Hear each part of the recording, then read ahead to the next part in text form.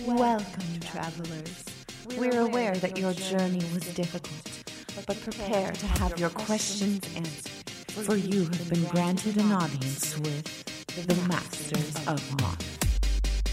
And welcome back to Masters of Modern. I am your host, Alex Kessler, here with my co-host, Ben Bateman. What's up, everybody? How's it going? Welcome to Band List Day, to set review, to Twitter shout-outs, Yeah, there's to a bunch. live stream It's episode. live. Oh, yeah. So for those who don't know, we're actually joined by a bunch of people, currently 19 people, because this is the live stream. Once a month, because of our Patreon, we're doing a live stream now. And March Walker Madness. The finals happening as we speak right now. As we speak. If We you're put it on listening Twitter. to Yeah, this, I'm going to go see what it's at. Well, you got to go vote. It's go Liliana vote. versus Karn for the best modern planeswalker. That's a big deal. It's a big deal. Some of the one of our upsets recently were insane. I couldn't believe it. No, I think like Johnny Vengeance getting as far as it did was insane. Yeah. As was, but Arlen Court getting to the semifinals. Ugin beating Jace Vryn's Prodigy to me was the biggest. Like, Oh, yeah. my lord, how did that happen? He's number 2. Yeah, that was totally crazy to me. Yeah. I don't agree with it at all. You don't agree with that at all? I was You're totally disappointed? against Well, that currently Liliana the Veil is winning 60-40. Yeah, with that makes 57 sense. votes. That makes sense. Everyone wants Karn to win. What if Karn won? That'd be such It a wouldn't blowout. surprise me. Yeah. I mean, I feel like people are way less sick of Karn. What's insane about those two cards is they're almost exactly the same. Yeah, exactly. They both cost 3 mana. I'm doing bunny ears. Bunny ears, yeah. They both just have target player discards a card, Right? destroy target creature, Yep. and some ultimate that does something that doesn't matter. Yeah, I mean, and I would say, I just feel like people are more annoyed by playing against Liliana. It just shows up more often. Like with Karn, it's like it basically gets played in one deck. Liliana has gotten thrown into so many different decks and has been such a scourge of the format for so long. I don't know. I feel like all Jund and Junk decks are just basic. Like they're the same. All the Kinda Liliana the decks same are the same decks. deck, and like Yeah. there's like 4 different there's like versions of Tron. there's the 8-rack blue deck. Tron, blue white Tron, There's the 8-rack deck. There was Aggro Loam. There red was green Madness. Tron, green There's white like, Tron. Yeah, I just mean that there's other, like Liliana's just Sure. for what it does is a very Well, unique card. that's because Karn to cast 3 mana involves exactly. a specific land base, or Liliana just costs actually 3 mana. Yeah, exactly. Welcome Karn to the needs the fold. love because it got nerfed. Karn did? Yeah, Does? yeah. Karn's not nerfed because His I deck, have Ugin? yeah, his deck got nerfed. It You no think longer I has have late Ugin game. actually nerfs Tron? Yeah, Just it definitely does in a good way. Like the problem with Tron, like the reason Tron was like, I would argue that counterspell decks don't exist in the format because of Tron, because of Ugin. I have Ugin because like the guaranteed Emrakul that you could get like one splash Emrakul in your deck that then you can, no matter what, you're going to win in the long run. Right. That no longer exists. Yeah, I mean, I guess. To me, like, the number of times that I've lost against Tron when they actually go through the motions, I understand the inevitability factor is there. Sure. How many inevitable, like, how many grindy decks have you taken to a modern tournament in your life? Never. Oh, no. There was the summer that I tried to play early on. I tried to play aggro mill. Not aggro creatures, but aggressively milling my opponent. What's that first word you said? Aggro mill? No. No. What's the first word? No, there was no creatures. Hedron crabs, archive traps. That's a creature. Glimpse the unthinkables. I was trying to like Path Exile and Ghost Quarter with like. Sure. I mean, I remember the deck. It was a bad deck. I mean, that deck is bad against Tron anyways because they have Emrakul and Eldrazi in the deck. All right, let's go and do our thing. What's it called? So we got to log in and we got to get these Twitter we gotta do the shout-outs shout-outs? up together, up to speed. Okay. Why don't you log in and I'll just talk to everybody about the news and we'll react to it in a minute. Yeah. Well. Yeah. Why don't you lob? Oh God. Don't. Nope. They can see my email. All right. Why don't you? Yeah. Lob the. What happened today? What happened this morning? So this morning there was a gigantic announcement. There was the banned and restricted list announcement everybody saw coming. Yep. I Have Ugin was banned from Modern, which kills the crazy aggressive Eldrazi decks. Doesn't entirely destroy the deck, but mostly does. They left Eldrazi Temple in the format. It'll still be a deck. I still think turn 1 Mimic, Eldrazi Mimic into turn 2 Reality Shaper into turn 3 Reality Smasher. Or no. Sorry, turn 2 Matter Reshaper into turn 3 either Thought Not Seer or Reality Smasher is still like an insane start. It's still powerful, and I'm glad that they decided to not just nerf the deck completely. Yeah, the fact that they didn't keeping Temple let the deck survive Right. in a way that was more fair. So as well as that happening, the more surprising announcement was the unbanning of 2 cards. So this to me felt like Wizards felt bad. This was like they're going to turn the format on their head. In some ways positive and in some ways negative, because both of these cards are cards that when they were legal in their formats were two of the most obnoxious cards to have to play against. I do think Ancestral Visions might be the most format impacting card unbanned since the formats existed. Yeah, I mean, yes and no. Like the deck that it was the biggest boon for is now gone. So the fact Sure, that but like fairies will play it, Delver will, like I think a lot of decks will take advantage of that effect. Yeah, no, it's a good I don't card. think it'll be the same deck, but Don't like a get lot me of wrong. decks. Where like if you look at every other unbanned card, they kind of were unbanned and then nothing happened. Right. I mean, I guess my point is It's more saying that all the other cards that have been unbanned have been kind of whiffs. Yeah. While I think this is going to be one of the first non-whiffs. Yeah, I mean, this is just them definitely like swinging for the fences. I mean, I think for me, the big thing is that Sword of the Meek being unbanned, creating the Thopter Sword combo, legal and modern now, is like, it means two things. A, it means Tezzeret becomes a real card modern pretty much immediately. Yeah, that's the thing I'm excited about. Is Yeah. Because like the problem with Thopter, Tezzeret, Agent of Bolus, for anybody wondering. to be totally honest, both of them. Because the problem with Thopter is that the sword is terrible in multiples. Yeah. And you don't want to draw it ever. But when you can make it a 5/5. Right, exactly. That's what I'm saying. With Tezzeret and other cards, it's pretty good. And like maybe even an affinity list to give them like kind of a grindy plan. But I don't think it's going to be as... And like Lantern gets way better with it. Or not way better, but better. Like there's definitely things that it's going to be doing. It's just, it's an interesting card because of the multiple factor. And I do think the funny thing is that both these two cards coming out basically mean that Bloodbraid Elf and Stoneforge Mystic are never being unbanned. Because they expressly said that the fact that you can't cascade into it means that it's safe in the format. So like Bloodbraid Elf isn't getting unbanned. Yeah, yep. And Thopter Foundry, the flaw I just mentioned, is that you have to play 4 of them. Right. And if you can get away with just 1 and 4 Stoneforge Mystic, yeah, that's also a huge problem. Yeah, like definitely for me, that it definitely makes Tezzeret really, really interesting. It also just... There's just some really, really interesting artifact-driven decks now that you can start to mess around with. Like, just very cool stuff. I don't know. I like the idea of Ensoul Artifact now. Just like you can just like play a deck with Ensoul Artifact and like for each of the combo pieces, and just all of a sudden like your Ensoul Artifact just gets to like slap onto a 2-cost artifact on turn 3 if you have nothing else. Is pretty good. I mean, I don't know that you and I have both built the Tezzeret decks before. We've brewed them. Yeah, many times in my life. Yeah, I mean the thing is like now you get to do the thing where you're like, okay, I'll just play the combo. I'll play a bunch of Torpor Lords main deck. Well, now you have a Tezzerets. threat that's not Tezzeret. Yeah. And you have something you're digging to that's worthwhile with Tezzeret, which are two things the deck kind of was missing. And now with Thopter Foundry, there's also the chance of like, I just make Thopters and block my Tezzeret until I have enough Thopters to combo you out with my ultimate.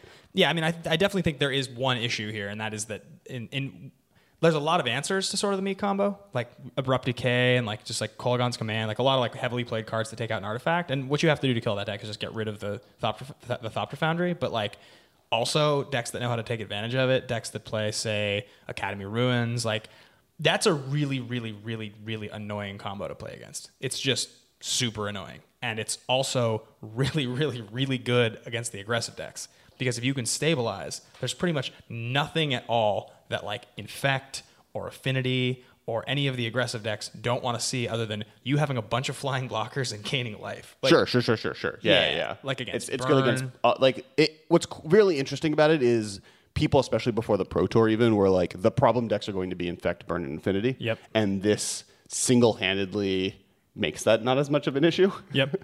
So that's definitely really good. Yes.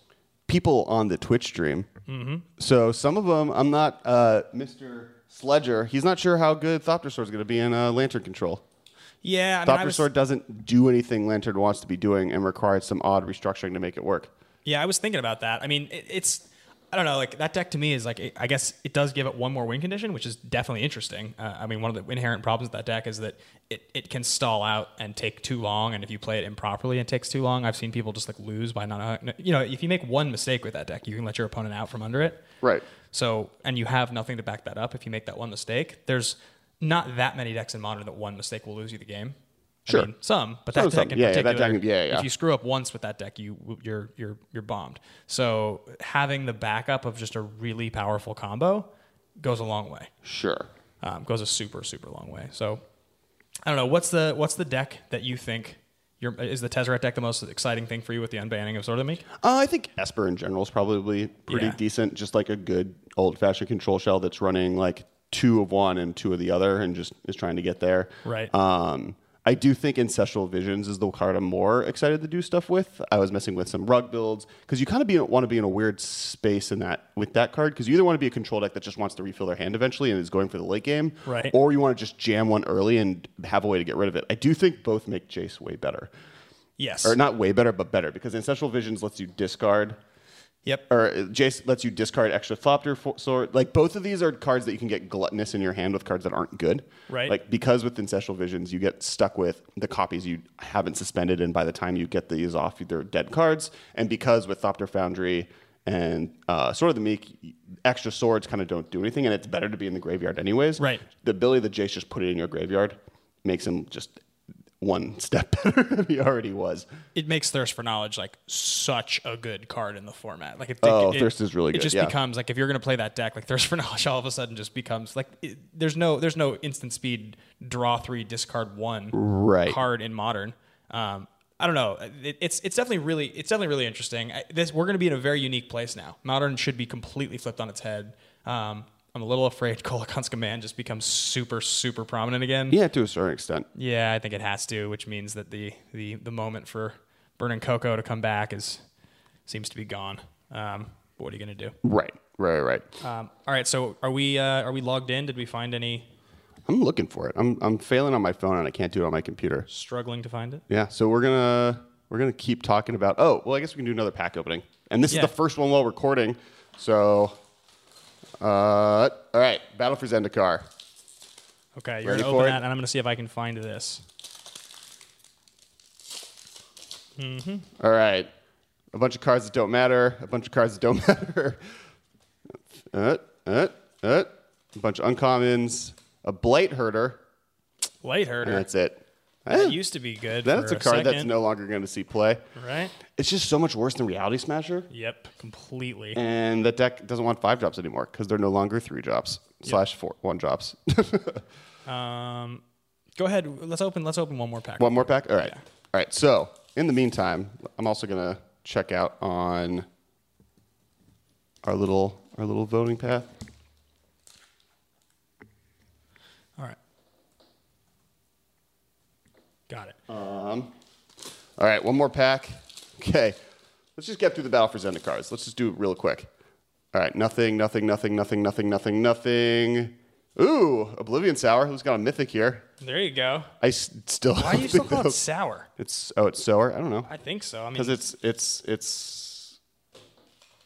I don't know. That's what I've always thought. Yeah, I got it in my head. Why do I call it Sage Rhino? And because you're weird. Is it satire or satyr? I want someone to spell that. I think is satyr. Phonetic. Okay, satyr. Okay, so it is like the Jewish meal during Passover. All right. So okay, we got a couple shout outs here. Are we ready? That is true. Blight Herder can't. Oh, I guess I didn't really think about this, but processors also are slightly better because they can grab visions out of exile and put it in the graveyard. I mean, I wonder, I don't think this will happen, but if Ancestral Visions becomes as much of a pain as it was back in Standard, do you remember that at the Pro Tour in Standard, Rift Sweeper was like a main deck 4 of in a bunch of decks because of how good Ancestral Vision was? Sure, and then processors are just better, not Blight Herder, but what's the -3/-3 to a creature? 1 black. 2 colors. Strangle. Waste Strangler? Wasteland Strangler. Wasteland Strangler? Wasteland Strangler is just really good against it. That card is good. Yep. All right, shout out number 1. We have Dave and Carlo, and he wants us to shout out to Silas. Hope he chokes on the Ancestral Visions he bought today. Kidding, he says. Awesome. Well, sir, thank you for being a supporter of the podcast and also for being a supporter of our Patreon. It's awesome of you to do it. So, I mean, let's do all now that we've kind of gone over anything else with the bannings before we move on. Well, I mean, what deck are you most excited to play with? Oh man, I think Tezzeret. Like I've loved that card. I played a Tezzeret deck back in Standard. I just adore that card. So that's really fun for me. I think. I mean, also though, Ancestral Visions is a sweet card. Like I'm very interested in this deck, and I've been talking about this for a while. But there's the new flying 2/1 for 2 with Flash out of Innistrad, of Shadows of Innistrad. Sure. There's also Dimensional Infiltrator, which I've talked about before. So now in back-to-back sets, they've made 2 Flash 2/1 flyers in blue for 2, which is a rate they had never printed before. So now you have 8 copies of this card to go with your Delver of Secrets, to go with whatever other 1-drop you want to play, and you have Ancestral Vision that you can play on turn 1 holding up your counter magic. So they're essentially building you some sort of like flash mono blue deck with a bunch of soft counters and just like, I'm not saying that, it's the craziest, most amazing thing, but like, what's to stop you from maybe playing this deck and splashing green and just like playing Rancor and just like end of turn, flash in my 2/1 on my turn, pay 1 green, attack you for 4. And then like you just sit on counter magic and everything's so cheap and so efficient and has flash or costs 1. And it sounds like a deck that you would love to play. I would love to play this deck. I mean, so anyway, my point is I think that Ancestral Visions, any deck in Modern, like it's a very unique Modern card because this card hasn't ever been legal in Modern. Sure. And Modern's a format where you pretty much always want to have something to do on turn 1 if you can. But it's a very, very interesting card because it's like turn 4 is supposed to be when this format happens. So the setup turn, the fact you can play this for 1 mana and by the time your deck is supposed to be doing something, you can sort of come back in. I don't know. I think it's gonna be pretty awesome. Like I'm just excited. There's a lot of room to brew. There's just a lot of room to brew. I'm most excited probably for like a bug list. Okay. Because I mentioned before that I want to play both of these cards in the list, but both of these cards, A, favor grindier strategies in many ways because it gives you more time to draw your cards, and B, you get Liliana and Jace. Okay. So getting both of them and being able to discard the extra Ancestral Visions or the extra Thopter combo pieces that you don't need, it seems so good. Plus Academy Ruins and Engineer's Explosives is both your good. favorite thing ever. Yeah, so many good things about what's going on here. There's that new card, that new Plus one. Engineered Explosives on 0 no longer kills a flip Jace. Speaking of your Trinket Mage whole plan, there's that new artifact from that 1-drop artifact that transforms. It's like a what is it? It's like 1-drop and it transforms it has for Defender, 6 it's or a something 2/2, like that. and for 6 mana it becomes a 4/2 flyer. Yeah, that struck me as like a card you would love to play as like a 1 of in one of your silly Trinket Mage decks. No, not good. No. 6 is too much. Yeah, I guess it's okay against Goblin God. Just stops him. Yeah, I guess they just trade. There's a lot of cards to talk about here. I'm very excited. Are we? Yeah. Should we? How do you want to do this? You want to open another pack right now? You want to do another shout out? Sure, I'm gonna do another pack. We should just like glutton ourselves Bomb through the packs? No, through shoutouts. Or you want to do? Well, yeah, we sent the message to our fans. Oh, guys. What? Get ready. Act of Treason, Mighty Leap, Macabre Waltz, Volcanic Rambler, Maritime Guard, Hitchclaw Recluse, Knight of the Pilgrim's Road, Nantuku Husk, Deep Sea Terror, Leaf Gilder, Seismic Elemental, Necromantic Summons, Fleshbag Marauder, Fleshbag Marauder, fan favorite, Jace Vryn's Prodigy. Oh, we opened a Jace! Yeah. Oh, and the Mythic Token from this. Wasn't the deal if we opened Vryn's Prodigy, I got to keep it? No, I'm pretty sure it was Spellskite.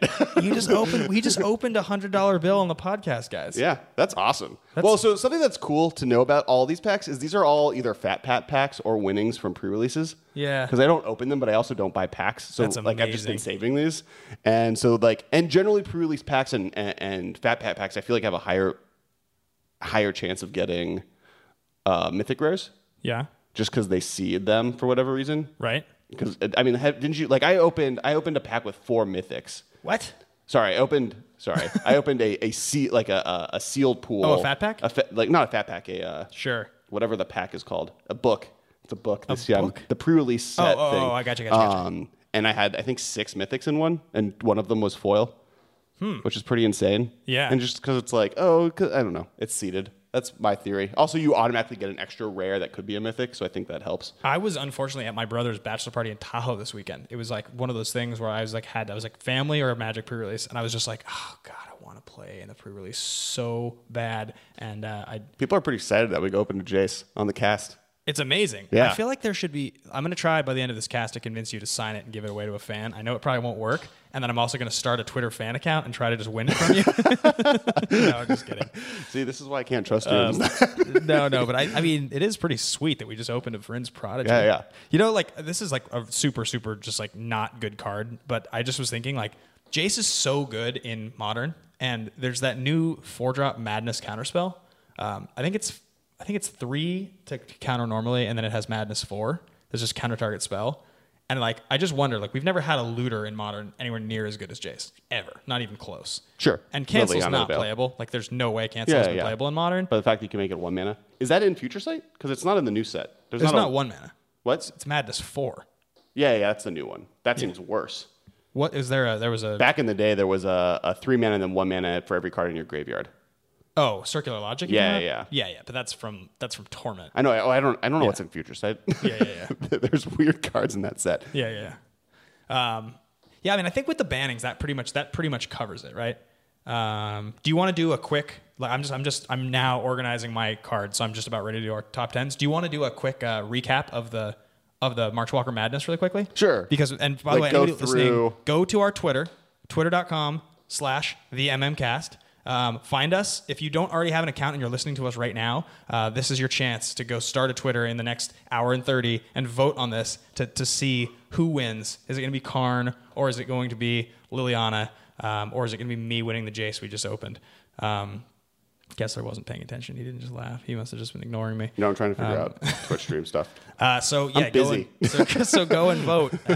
But he's going to find the results, and he's going to give you guys a quick, talking through. And while he's doing that, I'm going to give another shout out. Here we go. I can now get on the internet. I moved the windows around. So Jack Urbanus this is our next shout out. He wrote us a note. This is really nice of him. He said, "Hey, Ben and Alex, my name is Jack, and I've been listening since day one. Your episode with Chapin by Grixis got me hooked on Grixis, and I still haven't looked back. Thanks for everything. I'm glad I can give back." Well, we're glad you can give back too, man, because that's awesome of you to say. We also loved the Chapin episode, and in a lot of ways, we both kind of got hooked on Grixis at the same time. Like, we were both fascinated after that episode. Yeah. It just broke my heart that Kolaghan's Command exists and ruined all my fun. But I do love that card. It made so much more fun for the rest of us, though. Yeah, the card is super sweet. So thank you. Thank you so much. Yeah. That's our shout out for there. And so now Kessler is going to give you a countdown. So we started with 64. Started with 64 walkers. Yeah. It was inevitable that Liliana was going to end up as number 1. Sure. Or at least a 1 seed. Karn, I guess, was Karn was pretty close. I mean, there was the top third, 4. maybe? It was third. Jace got kicked out by Ugin. Which was surprising. Ugin was like which 6th, was surprising. And then Karn kind of won the whole thing from that point on. Because Karn was beat Ugin for obvious reasons. People just have this love affair with Karn Liberated. It's very Karn's funny. losing. Karn went down at 62-38 with 86 votes. Guys, you got to vote. Go vote now. They need I voted stickers for this. Yeah, seriously, right? Make sure to vote in your local primary for the 86 election. votes. And then they're happening live now as we're talking. All right, so I actually have gone through using the points from the voting, the percentages, and then added it all together to see who, what the actual new ratings are. So we have the new ratings here. And I'm going to, I think I could make this live even so people can see it. I can't. All right, whatever. So the weirdest thing to me is Ajani Vengeance is the only person who made it to the a later round, but people from the previous round that got kicked out are higher than him. Both Elsbeth and Jace have more points than Ajani does, but he got farther in the tournament. Weird. Yeah. Weird. I think we both knew Ajani to some degree was going to do really well. Sure. I think that was a thing. We just because that card is effective in Modern. It's funny, Elspeth, right? Elspeth was high on the list, and everybody knows the power of Elspeth Knight Errant. But I think we both looked at that card just being nobody really plays this in Modern. As good of a card as it is. In hindsight, Ajani has seen more play, significantly more tournament play in Modern than Elspeth has. Yeah, I think so too. Interesting enough, speaking of Elspeth, is the card that we were most wrong on was Elsbeth Terrell, which is the 5-mana Elspeth. And I think that's purely based off the fact people thought she was the other Elspeth. Really? Yeah, I think she got to the second round and did pretty well in the first one. But I think that's because they just, most people just refer to Elsbeth as Elsbeth and forget that Scars of Mirrodin Elsbeth exists. Interesting. Okay, yeah. So all right, so that's we'll keep coming back to this, but right now 38-62%. Yeah. It's I think it's close. At this point, there would have to be a pretty severe re-ranking by the end of this to well, if enough people quote it saying vote for Karn. Sure. That's, I think, the way to accomplish maybe getting Karn some votes. Okay, chat, if you can think of some way to win this Jace off Kessler by, interacting with this poll, just go ahead and shout it out. I'm on your team. All right. Actually, I'm going to open another pack. We didn't get to split the Jace. I'm so upset. All right. This is Magic Origins. I'm just going to finish Magic Origins, I guess. Yeah. Now what's left for us to really get here? We can't open another Jace. I guess there's a foil negate. Yeah, well, there goes our foil Jace. So not a foil Jace. Yep. Well, there's 2 more packs of Magic Origins. All right. Bunch of cards I don't care about. Bunch of cards. And Jace's Sanctum. They hang out with Jace. All of my instants and sorcery spells cost 1 less. And if I cast one, I scry 1. Actually, a foil negate's probably worth something. Now that I think about it. Yeah, people play it. It's like a played card. It's like 50 cents, maybe. Yeah. Give a hog for president, somebody says. You can buy 2 cards from Liliana, so I voted for Karn. Lily for life. I agree. All right, so next section. All right. Time to do our top 10s. Time to do our top 10s. Top 10s. Are you ready? Let's see. I've got 1, 2, 3, 4, 5, 6, 7, 8. I have to kick out 2 cards here, so I have to just decide which of these cards are going to make it. All right, I like that card. Neither of those cards are really my style, so we'll go with that one at 9. Why don't we? Do you want the chat to pick? Because I could pause the recording. No. Okay. I just. He's ready. He's done. ready. Okay. And then I have like a lot of like. Can we do a quick couple honorable mentions of cards that aren't going to make it? Sure. Before we do it. Yeah. We each get 3. Okay, so this is a weird one, and this is not like me at all. But the card Grotesque Mutation, which I didn't use for the card, I just used for the art. Because the art's awesome. Look at that. Look how cool that is. Oh, it looks like Have you seen the anime Parasite? You haven't seen the anime Parasite. It's like a hand with just like carrots, but like parasitic sausage fingers that look like carrots. And also, then they look like Eldrazi tentacles. And it's got a Sarlacc. It's got a Sarlacc for a palm. Sarlacc for a palm. You like that? Yeah. Star Wars reference? Yeah. I did. Crowd pleaser. I got it. So yeah, that's my first. So we're doing our top 10 Shadows over Innistrad cards. I don't know if we explained that to everyone. This is gonna be a full thing. We're doing it live. The announcement for Modern happened today. We're also doing our Innistrad review. So get ready. Top 10 cards from Shadows over Innistrad. Also, just a reminder, because I realized we didn't do this. Make sure to go check out our sister podcast, the Command Zone. Yes, of course. They do awesome Commander content. Yeah, and they're just genuinely awesome dudes. Speaking of Commander, this Jace can now go into my actual Modern deck, so that I can put the foil Comic-Con Jace that I've been using to play Modern with into my Geist EDH deck. That's all foil. Yeah, your Comic-Con Jace. Like in retrospect, I had the option. Like I think you guys were in line or something like that, and I think you were like, if you just drive down here, you can just join us in line and buy this set. And I should have just done it. I should have just gotten in the car, literally driven to Comic-Con, stood there with you, gotten a ticket, and driven back. The story would have been way better than the story of what you did instead. Do you know what you did? Exactly. Yeah. I thought you knew and you were going to make fun of me live. No, I don't remember. I don't know what you're up to. All right, so that Grotesque Mutation was my first one. So mine is Sorin. Honorable mention. Yeah. Didn't make my list. He's super didn't make sweet. It for me either. He's a 6-drop, but all I want to do is flip over an Emrakul and dome someone for 15. I mean, yeah, like the card is really, really, really powerful. I kind of someone please. And maybe we'll do it in a Deck Doctor episode. So Patreon specifically do this, or maybe I'll just do it. I want a Brood Black-White Tron list. Okay. Yeah, Black-White Tron with Sorin. So you just you play Sorin on turn 4, 5. It sounds 6. pretty gnarly. Yeah, it definitely sounds like a good way it's to like just a 5-drop, I guess, because you need Black, White, and the land. Sounds rough, but let's do it. To mess someone up. Okay, I'll throw another honorable mention at you. Yeah. Oh yeah. So it's 4 Modern. Our Shadows in it. It's 4 Modern cards. So these are like our bottom. These are our honorable mentions. They're not on our list. These are cards that we wish would be good, but probably aren't. Yeah. So I'll probably go honorable mention here will be Harness the Storm. I think that's a card that is actually Modern playable. Like it's good, okay. But it costs 3, and I can see like the setup. You play your cantrip, you play it on turn 3, and then you try to go off on turn 4 with it. I just feel like Storm is good enough already to not have to just add in a 3-mana enchantment. Okay. Because unless I'm mistaken, Pyromancer's Ascension costs 2, doesn't it? Yeah, it does. Yeah, which is kind of doing the same kind of thing. Yeah. Better, I think. So together they start going insane, but it might be a little bit win more. I just don't think you can play 6 to 8 copies of enchantments. Well, I think this is your 5th. Maybe you play 1. I think you play 1 of. Yeah, which is why maybe to me it's not interesting. It doesn't break a new archetype or something. So my next one is Skin Evasion. Okay. This is the Skin Invasion. Enchantment Aura for 1 red. Enchant creature attacks each turn of Fable, and when enchanted creature dies, returns Skin Evasion to the battlefield transformed under your control. And it's a 3/4 when it flips over as a creature. You just get a 3/4 dude. This is the one. It's 1 red, and it's an aura. Yeah. And so you play it on something, you sack it, and then it comes back. Well, that's an option to me personally. I play it on their creature, right. Make them attack into my Tarmogoyf. and then I get a 3/4. You think that that's possibly constructed playable, I think so. but it's an honorable mention.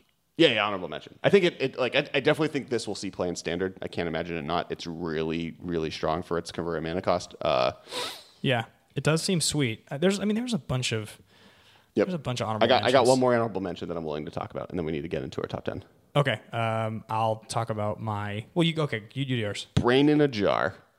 It's funny. That was totally on mine. That was totally the one that I wanted to talk about. I guess you say Brain in a Jar. We could share Brain in a Jar. I'll just say just because it's not on my list. Okay. Old Graph Scavenger, the new 3/4 for 2, the baby Tarmogoyf card. It's just not good enough for my list, but it is good. This is a really good set to me. Like this is just genuinely really good.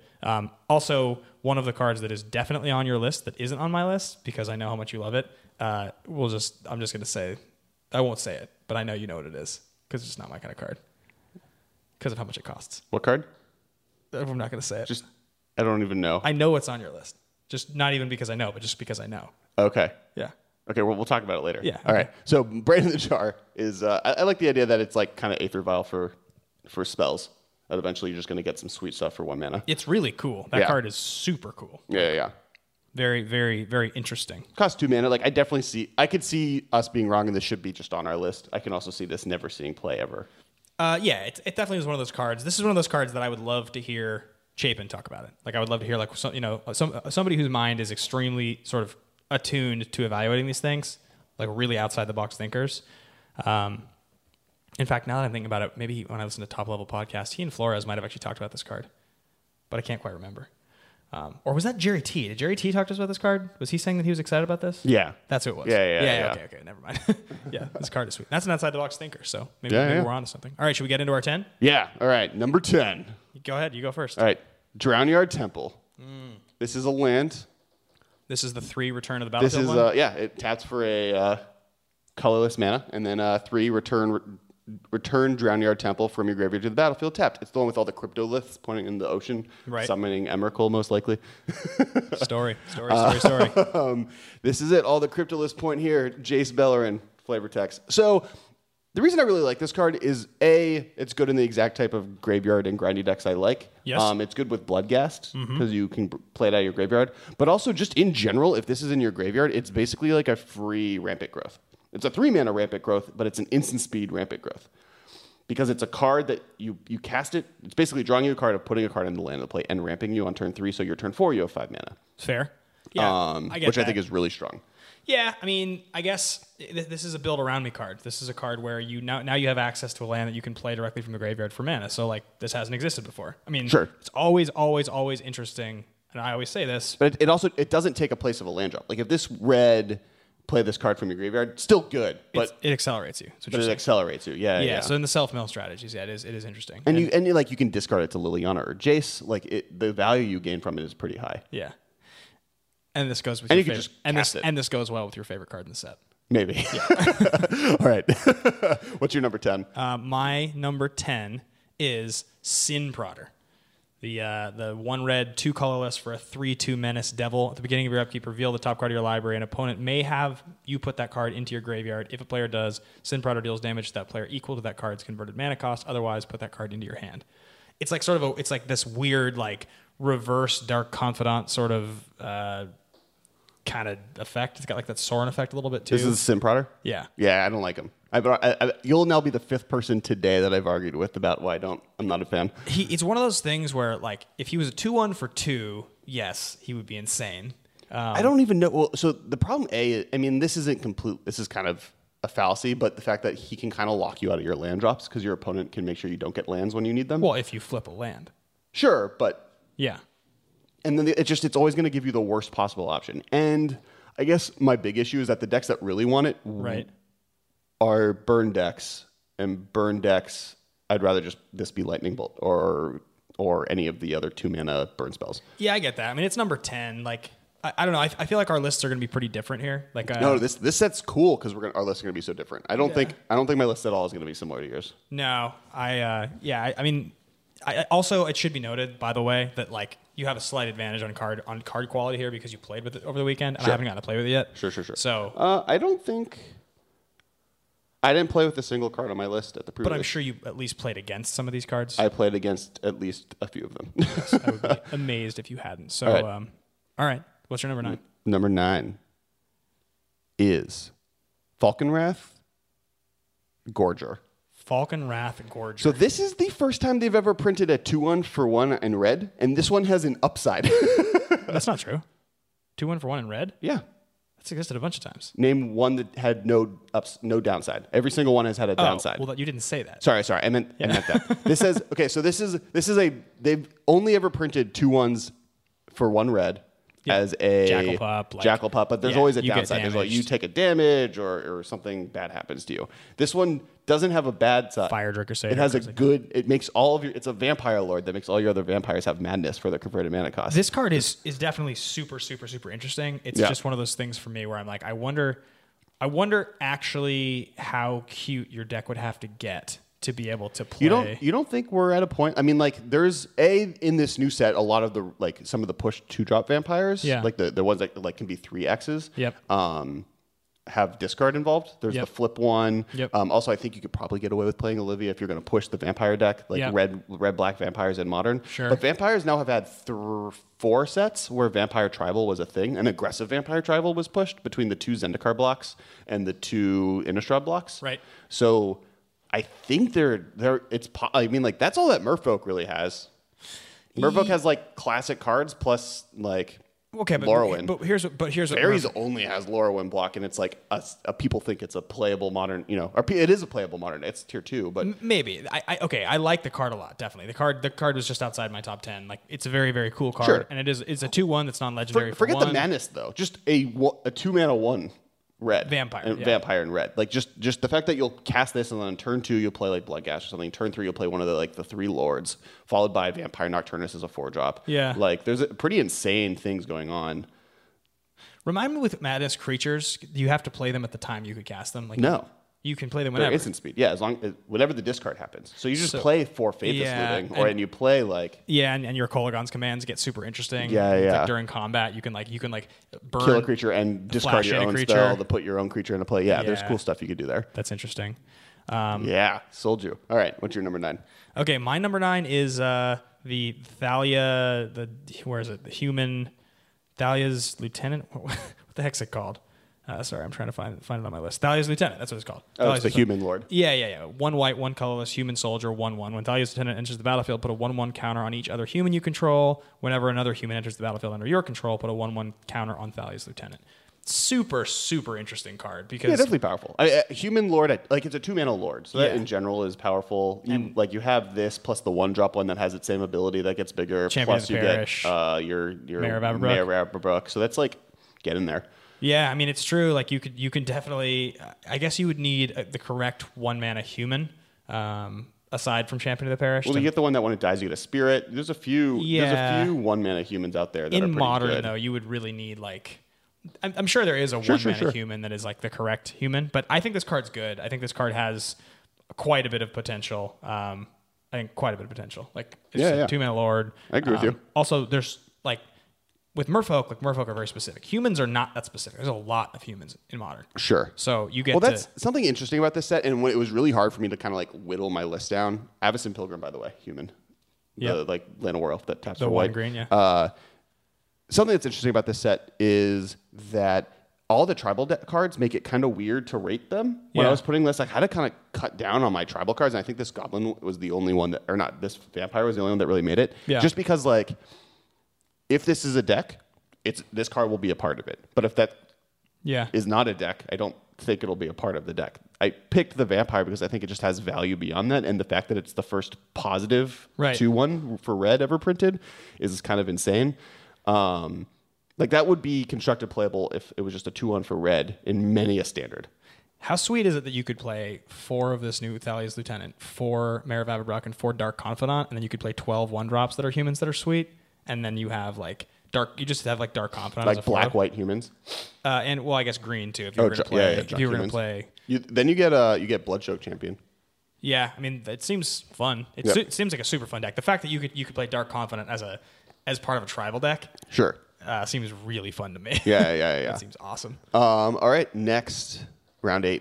All right, It's your turn. Oh, I thought I just went with. Yeah, but we'll bounce back and forth. Sure. Don't make me start every time. Yeah.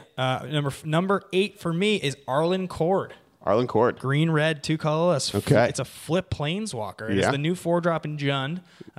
It is 3 loyalty, +1 until end of turn. Up to 1 target creature gets +2/+2 and gains vigilance and haste. That's a very cool ability. Definitely really good. Yep. One thing I did mention in the previous cast spell, I'll mention again, is that when we were ranking our planeswalkers, I was super I had a lot of haterade for like all of the like Ralzeric and the new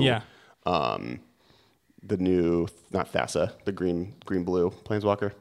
The one Kiora. Kiora. Yeah, the new Kiora. In that, like, I don't think the untap a creature is a legitimate protection. Right. But I do think the +2 vigilance is kind of insane, and the vigilance on that is legit because like Tarmogoyf into her is insane. Totally. So her second ability is 0. Put a 2/2 green wolf creature token onto the battlefield. The crew just said Norin is a good red human. That with Champion of the Parish you get value because it grows him. So we're gonna collect 4 color humans now. We just cut black. Yeah, it's true. He was Bob. I just like Dark Confidant. It's sweet. All right, continue. And then she flips, right? So Arlen Cord, you make your 2/2, and that flips Arlen Cord. So you play Arlen Cord, you get a 2/2, you flip Arlen Cord. Now it becomes Arlen Embraced by the Moon with some really cool art. This is a very cool looking planeswalker. This in foil is going to be awesome. It's a werewolf. I've seen it in foil. Yeah? Is it awesome looking? Yeah. Yeah, I'll bet. +1 creatures you control get +1/+1 and gain trample until end of turn. -1 Arlen Cord Lightning Bolts something. And -6 you get an emblem with creatures you control have haste and tap this creature deal damage equal to its power to target creature or player. So just an all-around good value 4-drop in a color that likes its value 4-drops. Right. Just like Huntmaster-ish. A little different than Huntmaster, but kind of plays in the same way. The thing is, there's a lot of options for that 4-drop slot, and I just think this card's sweet. I think this will definitely see play. People will definitely try this out. Mine's way higher. I have it on my list, but it's much higher than there. Yeah. Okay. I mean, yeah. Like I think some of the cards I put ahead of it are. Yeah. I'll talk about it more when we get to my turn. Sure. All right. My number 8, Avacyn Archangel. So I have Avacyn Archangel a little higher than you. Okay. Cool. Which is funny because I didn't like that card at first. Yeah. I listened to our first live cast, which was the last time we talked about it. You were a little bit more on the haterade. I was hating on it a little bit. So ignore the flip. Okay. Ignore the flip. Sure. A 4/4 that makes something else that you're playing, like other creatures in play at that point, indestructible, including her, I think. Yep. Vigilance Flying Flash is insane. Yep. Like, I like the Restoration Angel is a good card, more because it's a 3/4 for Flash than the actual ability gives. That's the thing people forgot when it first came out. They're like, oh, but how good is the blink? How am I going to force this blink? When they weren't thinking, oh, wait, a 3/4 Flash that has upside is insane. And now with Standard, this is arguably better in Standard. I would say the 4 mana, the 5 mana, the fact that it doesn't go infinite with Kiki Jiki hurts it, but I think this card's insane. I think it's really good. I am in total agreement with you. And then if you flip it, it's like a crazy board wipe. Then you have a giant flyer, and how do they deal with that? Look, Sarah Angel in it today was considered too good for Standard. Okay, right. Sarah Angel is this card with vigilance and not that was Flash. With Black Lotus in the format. Yeah, like this is totally nuts. So if anybody who doesn't know what the Avacyn Angel does yet, it's white 3 for a 4/4 flying flash, and it has transform. Vigilance. Flying Flash Vigilance. And when it enters the battlefield, creatures you control gain indestructible until end of turn, and it transforms if another creature, non-angel creature, dies under your control. It flips over into a 6/5 flying. When it transforms, deals 3 damage to each other creature and each opponent. Sure. Just a beast of a card, honestly. Like, just like you need to deal 5 damage to kill this card in Modern. So you're not going to bolt it. You could bolt snap bolt it, but like. You need to path this. But bolt snap bolting anything is going to kill it. And kill anything. With the rules change, her backside is not 0 cost to be decayed. It costs 5. That's the way they've changed the rules now. Yep. So now you actually need to be able to get rid of a 6/5 that costs 5 mana. Like, this is going to be... Path is your answer. I mean, it's weak to path, and white just got better, and it doesn't have trample. So I will say with Thopters being a thing is one of the reasons it was maybe a little lower on my list, just because, like, this is no longer as possibly insane as it used to be. It's still really good. Yeah, completely. So, all right, that is your number 8. What is your number 8? Okay, mine. No, I did my 8. It was Arlen Cord. So my number 7. Oh, this is a good point. I actually didn't even think about. You can, and this is from Sped 1313. You could play another Avacyn even once you flip it. So the 6/5 Avacyn doesn't compete with the first she's Avacyn. not legendary and anymore. as long as you don't play another creature, they're both at angels, so they'll never compete with each other. Yeah, That's is sweet. pretty sick. Okay, my number 7, Asylum Visitor, a card I am very excited for. Black and a colorless for a vampire wizard, 3/1. At the beginning of each player's upkeep, if that player has no cards in hand, you draw a card and lose 1 life. And it has Madness, black and a colorless. So this is like some sort of a weird hellbent parallel, like blood scrivener that. No, this card's sweet. This just cut. I just cut this from my list. First off, 3/1 for 2. For 2 is pretty good. It's a vampire. Speaking of that vampire it's also tribal, a wizard. Like it's all sure. I'm just saying like that they're relevant card types. Like wizard, Yeah. wizard is not as tribal as vampire is, obviously, right. but like there's definitely something interesting there. This card is good. This card, But beyond any of that, just the fact that like getting yourself and/or your opponent hellbent in black is not a hard thing to do. Not at all. Like I can completely see like a Madness, the 1-drop, the red, some of the vampire tribal, but just playing Liliana the Veil. cards that have a lot going on, Or even the creature Liliana, because Right. she's at least gonna get in there, and then she makes a zombie, but like the vampires are gonna die. You have enough aggro creatures that she'll flip, and then you get to do the double discard for Madness plus you get to reanimate your vampires that died. Like that deck seems good. I mean, cards that have a lot going on historically are my favorite kind of cards. Sure. Like, if cheap cards that have like lots and lots of text are just cards I like a lot. So a black and a colorless. That card might be one of the more underrated cards from this set. I think it is. People aren't talking about it. Black and a colorless for 3/1 vampire wizard, right? So right away you're just like, okay, relevant creature types is 3/1 for 2. And then you're like, oh, and it has Madness. So I can play some weird value thing to get this card. And then on top of that, this generates like insane card advantage if you have a deck that knows how to play it properly. Well, and if you're playing a Madness deck, one of the flaws of Madness deck is you run out of cards because you get yourself hellbent, and this is great in that deck. Yeah, each player's upkeep, if that player has no cards in hand, you draw a card and lose 1 life. So it can trigger twice if you're playing instants. Yeah. Awesome. I think this card's great. This card almost made it a little higher for me. All right. What do you got for number 7? Number 7. Prized Amalgam. This is the black. I was looking at you. I said, this thing seems clunky and slow, but I get it. He didn't make my list. So for people that don't know, it's 1 colorless blue-black creature type zombie. It's a 3/3. Whenever a creature enters the battlefield, if it entered from your graveyard or you cast it from your graveyard, return Prized Amalgam from your graveyard to the battlefield, tapped at the beginning of the next end step. So the reason I like this card is that it's Vendrion's 3, 4, 5, 6, 7. Just it's way easier to work towards because Bloodghast brings it back. It's less fast, so you don't have the combo in, but you can very easily have a Bloodghast end this in your graveyard, even on your opponent's turn, do some dread shenanigans by drawing cards at instant speed, and just fetch. And your Bloodghast will come back, and then this will bring back. So you're on your upkeep, you have the 4 power plus the Bloodghast, and if you can do it, and then at that point, because it's a zombie, and this is why it's relevant, is you can then use grave crawlers and cast them to bring your Vendrines back, doing a lot of damage. So pretty much, it's like this is like how we work. If a card works with Vendrine, it makes your list. If a card works with Grand Architect, it makes my list. Yes, and that's just how it is. Right, and that's the only reason I like this card. Yeah, but there's no way I'm not putting that on my list. Yeah, I mean, there's some interesting cards that enter from the graveyard, and even especially a card from this set that I'm sure probably both talk about later in our lists. I'm guessing, but I could be wrong. Sure. So yeah, but it's a 3/3. That's for me. That's the issue. It's a 3/3 for 3. So it's. But it's a 3/3 for 1. Yeah, right. No, I get it. Really, it's a 3/3 for free. So 3/3 for free. Fun. It just rhymed. It's just a rhyme. All right. So we're on to number 6 now, right? See, he thinks it seems good. Sir, 1996 is on my side. What's your number 6? My number 6, it's the new cycle of dual lands. They reveal a land. Really? Lands. Yeah, well, I just here's the reason I thought about it. So, first of all, you play fetch shock mana bases, and you play a lot of fetches, and you play a few shocks, and that tends to just be the way it works. But imagine if you were to balance your deck in such a way that you played a lot more shocks and less fetches, and more of these guys, right? So let's just say that your base was like 12 shock lands in a deck as opposed to like the 4 to 5 that a lot of decks play. Sure. And you play a bunch of these guys and maybe a few fetch lands. A lot of your opening hands, you're going to actually just be able to play untapped. instead of taking 3, you'll be able to take none on turn 1 to hit your Thoughtseize or to hit your Delver or whatever it is.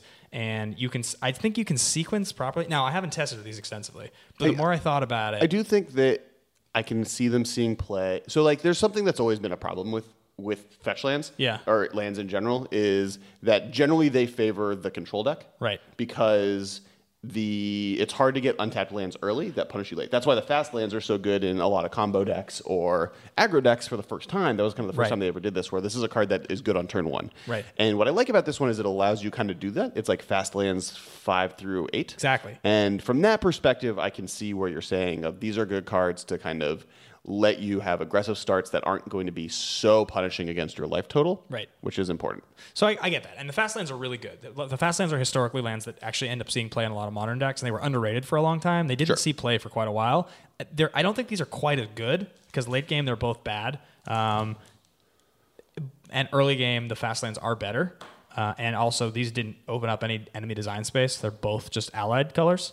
But to me, like, lands are always going to be interesting. Like, lands make more of a difference in modern decks usually than like the spells do. Like your mana base, and like if there's a really good new cycle of lands or really good land printed, it can often make a big difference. Right. So to me, that's why maybe I'm overrating these a little bit. Maybe they're actually trash, but to me that seemed interesting. Are we gonna open another pack at the halfway point? We have 6 left, and then I'm gonna open another pack. Wait, you have your? Oh, I just did my 6, so now your 6. What was your number 7? Silent Visitor. We didn't talk about that at all. Yeah, we did. Silent Visitor was the 3/1. Oh. Did you skip your number 7? No, I've just been confused. All right, number 6. Okay. My number 6. Thing in the Ice. That's only number 6 for you? Yeah. So, okay. Well, I've lost a little hype on that card. Why? How? It's so good. It's so like something that to keep in mind in my number 1 is that it pairs in decks that want to play Chronozoa and Hex Parasite? Is that what you're going to get at? More to the fact that yes, that just happened. A card that is good early and good late is generally something that I'm going to favor, or something that's overtly powerful. Okay. And I think this card is not the best late game. I mean, I guess it just depends what's in your deck. And do you want to play like 8? Like, because now with Ancestral Visions competing in that same kind of deck, like now you have like 8 cards that are terrible top decks.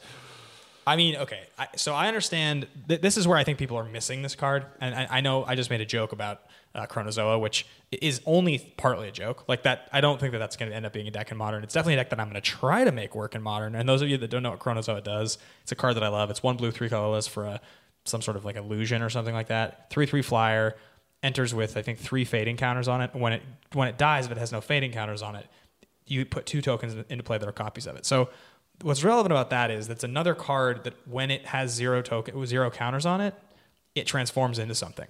And you have Planeswalkers in this format, you have Hex Parasite, you have Vampire Hexmage, and you now have these cards. So it's one of those things where I'm like, okay, we're getting into interesting design space where this hasn't existed before. This hasn't been done before. To me, it's not that hard to imagine like playing Thing in the Ice in your main deck and then just like pairing it. Like Hex Parasite's fine. Like that card's totally fine, especially if you have an engine that lets it get big, which this does. Especially like if you, I mean, and then there's Liliana's the Veil. Like it definitely does stuff. I'm not disagreeing. It's on my top 10. I'm not saying this card isn't good. I guess I when I first saw it, I was much higher on it than I am now, and now I'm a little bit more afraid of its viability. Yeah, I mean, add that to the fact that the standard use of it is just like in spell decks. This card's really good. Add that to the fact that it's a horror. Spellskite's a horror. Hunted Horror is a horror. There is like a horror. I'm rolling my eyes at the horror idea. I think you could build a horrors deck. The tempo list or the spell-based control threats, I'm not fully against it because it is also like it's kind of a Wall of Omens card. It's really good. I mean, like, it's really good. 0/4. I think it is. I just don't know if it's my number 1 favorite card. Okay. All right. So now we're halfway point. We're at the halfway point. Gonna open a pack. This is the new Phyrexia pack. Okay. If this is a Spellskite, Ben gets it. Guys, we already opened up Jace. If we open up Spellskite, this is truly a special episode. All right. I am a fan of the front card. It's not a Spellskite. It is a Suture Priest, though. Oh, I love Suture Priest. A Vault Scourge. Actually, Vault Scourge. How many of these are modern playable? Vault Scourge. Suture Priest is... No, I'm saying the first 3 cards, all commons, all modern playable. Gitaxian Probe, Vault Scourge, Suture Priest, all have or Suture Priest is not one a Pro Tour, but Gitaxian Probe and Vault Scourge are both 1 Pro Tour. Suture Priest is top 8 today. Glistener Elf. Wow. All right, it's lowering here. Okay. Full charge. That's Dismember. Malaria Sylvatic Outcast. Oh, Malira. That's a pretty... I mean, like, that's kind of the thing with this set. The thing with New Phyrexia is how insane it is in Modern. Yeah. Out of all of these cards, out of 15 cards, 5 of them have won Pro Tours. One Pro Tours? Did Infect ever win a Pro Tour? Oh, maybe not. I No. don't think Impact does. 5 of them are tournament. These are all top tournament eight playables. champions. I don't even know if Probe's ever won a Pro Tour. Yeah, it did. Was Probe in the Twin decks? Oh, maybe it didn't. Maybe win a Pro Tour is a strong. There's only been like 4 Modern Pro Tours. There hasn't been that many. All of them have won a GP. Maybe. Yeah. Yeah, Infect's I gotta think win every a single GP. one of them Yeah, won yeah, GP. But yeah, I don't think any of for them sure. won a Pro Tour. All right, cool. Dismember. I don't even think has Affinity ever won a Pro Tour. Dismember won a Pro Tour. Yeah. The most recent one. Affinity never won a Pro Tour. Yeah. Okay, so I was wrong. You were totally wrong. I also don't think Pod ever won a Pro Tour. Yeah, it did. It did. No, it didn't. It didn't. That was the Amulet Pro Tour. Man, I am shamed. Yeah. I'm gonna leave now.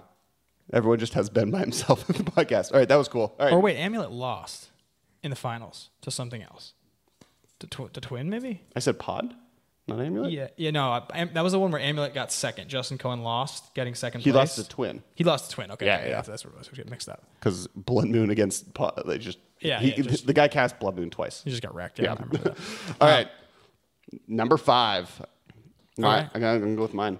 Traverse the Ullenwald. I went I higher have with that. no idea if I said that correctly. Ulvenwald. Ulvenwald. So this card's really interesting. It's sweet. So it's high on my list, so we'll both talk about it. Delirium in Limited was much harder than I thought it would be to pull off. Yeah. You had to actually work for it, which is cool. Like it's something you had to pay attention. You had to do it on purpose versus accidentally getting it sometimes.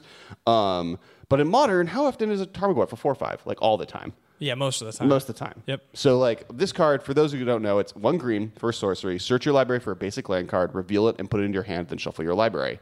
If you have Delirium, which means if there are 4 or more cards types among cards in your graveyard, instead search your library for a creature or land card, reveal it, and put it in your hand, then shuffle. So here's why this is relevant. It can get any land once its Delirium is turned on. Plus, it's a 1-mana creature tutor. I was going to say, so the land thing is interesting, but getting Delirium in a deck to replace Sylvan Scrying or Expedition map in the decks that want to do that, getting Delirium quickly is going to be harder than you'd think. So getting it really early in those... Yeah, we thought about it. Like, Tron has sorceries and artifacts pretty consistently in its graveyard. Yeah. But getting a creature, a land, or an instant are the things that are difficult. So, you could get you do get the green. You do get the red, the new Wrath. Yeah. The colorless Wrath, colorless bunny ears. So here's what's interesting. 1 green for a creature tutor in Modern is not something we have. That's Yeah, that doesn't exist. That's really good. No. People have even said that El Adamri's Call is something that they'd be interested in seeing in Modern, and a lot of people have said that's too good.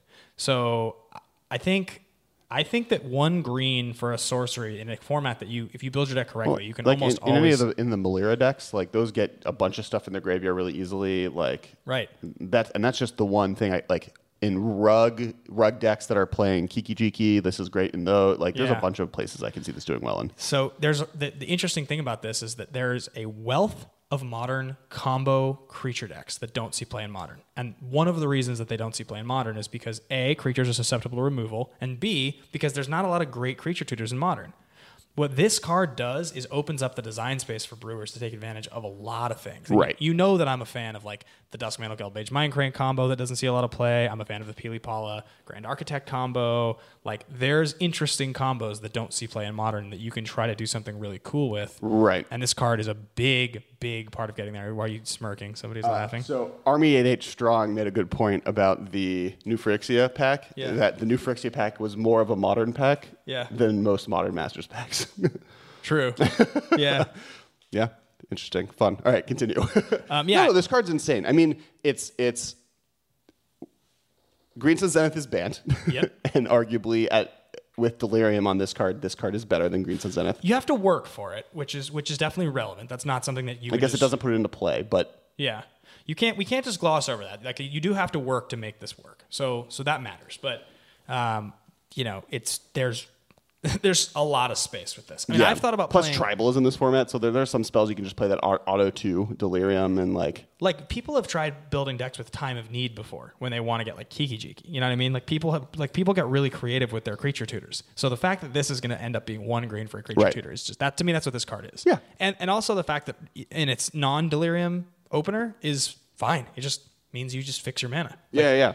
It's just like it's just I mean, trades it's like out it's for not land. fine, but it's definitely something playable. And doing this and then snapping it back later when you have Delirium later is Exactly. pretty good. Or with Jace even. Yeah, Like there's a lot of cool things. I definitely want to play this in blue. Yeah. Like this in Rug sounds sweet. Yeah, well, just also because like it's a tutor that also makes your mulligans easier. So Sure. it's a tutor that you can keep a one lander now if this is in your opening hand, which is great. Yeah, I agree. So all right, that's your number 2. Not my number 2. That was my number 5. Sorry, that was your number 5. What's your number 5? Avison. Okay. Yeah, we talked about it Yeah, already. she's sweet. She's really good. Anything else? No, but I'm gonna move on to my number 4. Okay. My favorite card in the set. Okay, what's number 4? This is the wolf that I've been tweeting about that I love so much. This is your number 4? I love this card. This Okay. is and I'm sure, almost positive that I'm overrating this card, but to me this card is so interesting. I haven't heard almost anybody talk about this card. Sure. 1 green, 2 colorless for a 2/2 trample wolf warrior, silver fur partisan. His ability: whenever a wolf or werewolf you control becomes the target of an instant or sorcery spell, put a 2/2 green wolf creature token onto the battlefield. So here's what's important. This is a heroic trigger on anybody's target. So a removal spell your opponent plays that's targeted, you get a wolf. Then that wolf has the same ability. So they haven't printed wolves or werewolves in Modern that aggressively yet, but we're not that far from it. Both major sets, like, and the first time we were at Innistrad, like, Mayor of Averbrook is a pretty pushed werewolf lord. Card's because good. there weren't that many werewolves back then. It's kind of how the Eldrazi. Right. Eldrazi Temple and Ivugan were fine back in the day because, like, who cares that your 9 mana cards have, like, lands that make them cheaper? It's when they come back to the set and they, like, we now have that above and beyond amount of tribal support is that when they start breaking. So Mayor of Averbrook is definitely a card I'd be looking at. And they pushed both werewolves and vampires in this set and zombies. All 3 of them have, like, pretty sweet cards. So one thing that I talked humans, about, all of them. One thing I talked about, I was tweeting about this last week awesome. quite a bit. So everybody has to remember here, Gutshot and Mutagenic Growth turn into instant speed, 2 life for a 2/2 wolf as soon as you cast this card, which is so cool. Like the fact that he's a 2/2, that your Mutagenic Growth means I counter your Lightning Bolt, get a 2/2 off your targeting, and get a 2/2 off me targeting. So your Lightning Bolt is a 1/4 on trade. I get 4 more power out of it. Like, is nuts. Add that to the fact that Gutshot is a playable card in Modern and just has been like a fringe playable card in Modern for a long time. So what if you build a deck that's like Silver for Partisan, either a bunch of heroic creatures that make creatures and like Young Pyromancer, or you go ahead and just play like Phalanx Leaders, this card, for each of the Phyrexian mana spells, and then the best things you can think of that get better with +1/+1 counters on them, and then that's your deck. And then like, I don't know, I'm just sort of spiraling here, but I love this card. Like, love this card. I was tempted to put this card even higher because I think it's my favorite card in the whole set. I've been trying to brew with this card for 2 weeks now. What do we have to say about this, kid? Someone complained that a 2/1 flash flyer spirit card tribal is not your favorite card in your set and is disappointed in you. Well, I didn't include it this time in my top 10. So it's an honorable mention, that one, but to me, I'm still like, I made my point. I made my point last set. So until I like prove myself right by actually like making a good deck with that, I can't just like. Well, now you have 4. And I mean, now you have 2 of them. You have 8. I know. 8 copies. That's like what you need. I'm telling you. That's what you kind of said last time. Is with what you Delver needed. and Ancestral Visions, like I'm telling you, we're not that far off from that being a thing. We're really not that far off. I don't hate the idea of. Well, plus you can use this to give hexproof. Is the other one a spirit? No, it's an Eldrazi. It's an Eldrazi, and then Delver flips into an insect. Sure. There's also cards that like your tribal shenanigans aren't working out for you here. Yeah, aren't there cards also that like make creatures with flying better? Like, was Favorable Winds? Was that card that I'm forgetting? I have no idea. Nah, it's just creatures you control flying, get +1/+1 for 2. It's an anthem for 2. It's Sure. not that good. All right, my number 4. You already said it, but on theme with your werewolf. Okay. With your werewolf friends, Arlencord, the Planeswalker. Got it. That card, I played against it. I didn't get to play with it, but I played against it at the pre-release. Right. Is insane.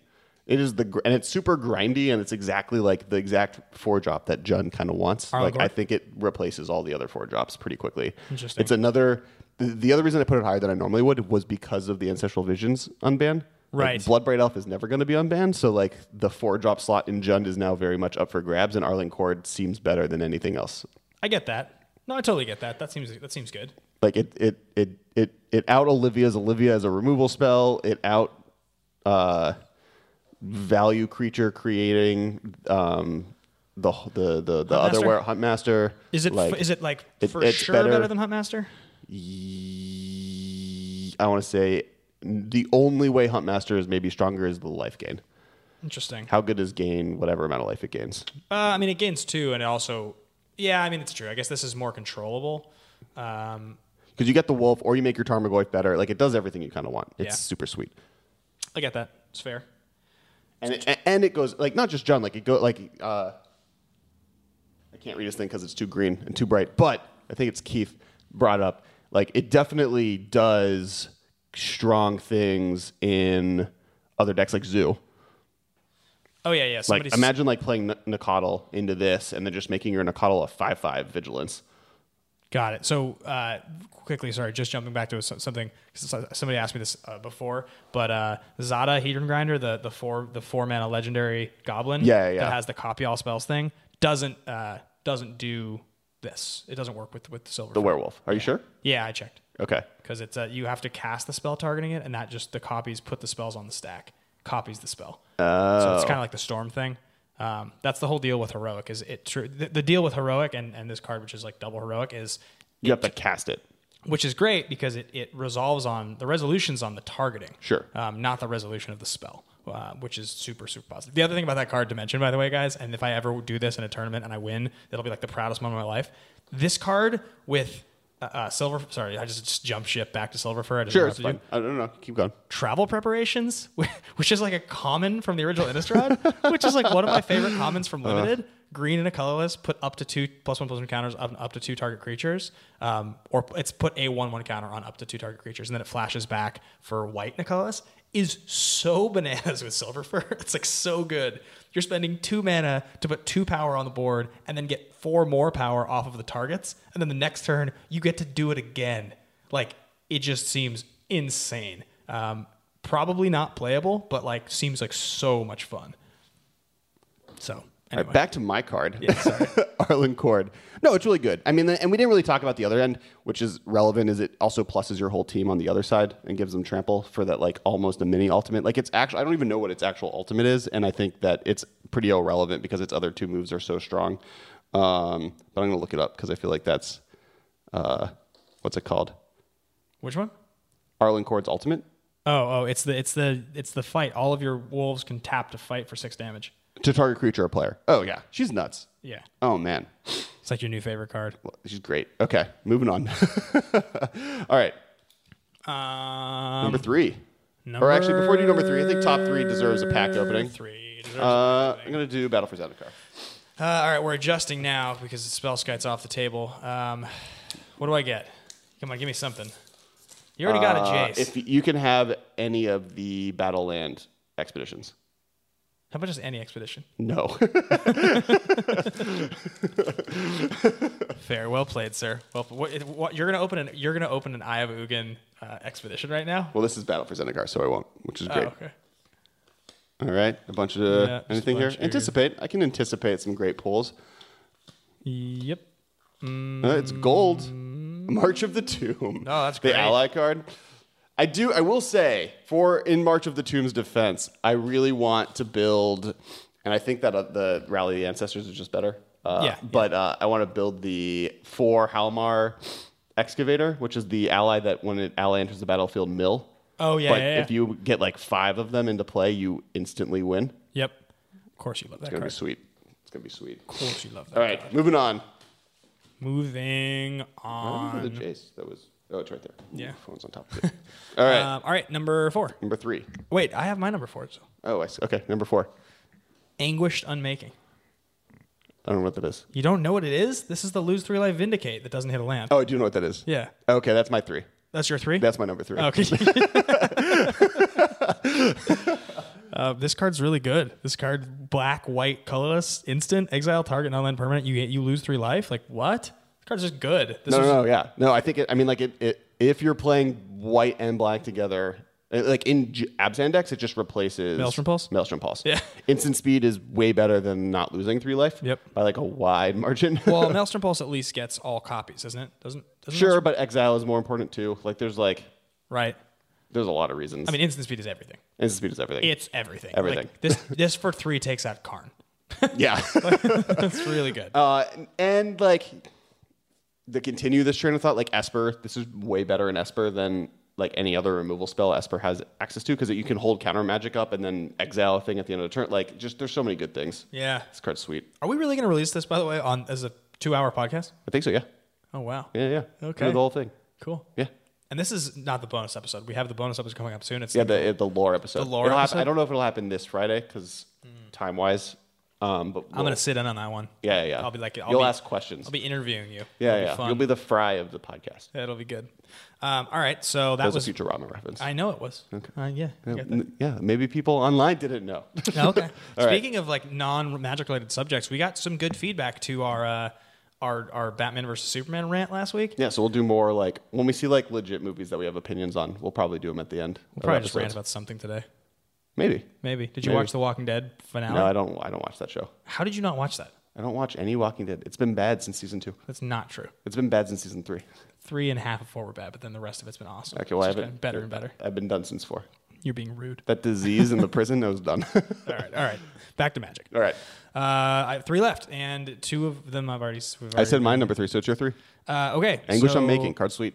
My number 3 is possibly my other favorite card, and that is... Is it the Flash 2/1 flyer? Surprise! No, my other favorite card is Relentless Dead. Oh, this is the zombie dude. This card's so sweet. Yeah, not on my list. What? Yeah, I know. Another card where it's just like they put so much text on this card. They put so many Yeah, abilities. I looked at it hard. I hoped you would put it on your list because I couldn't. I had to take it off. Do you know that Gitrog's not on my list? That's not surprising. Yeah, but Relentless Dead is. So now I feel absolved of all guilt on the Gitrog. Are you sure that Gitrog's on my list? I know it's on your list. There's 0 chance Gitrog's on my list. All right, continue.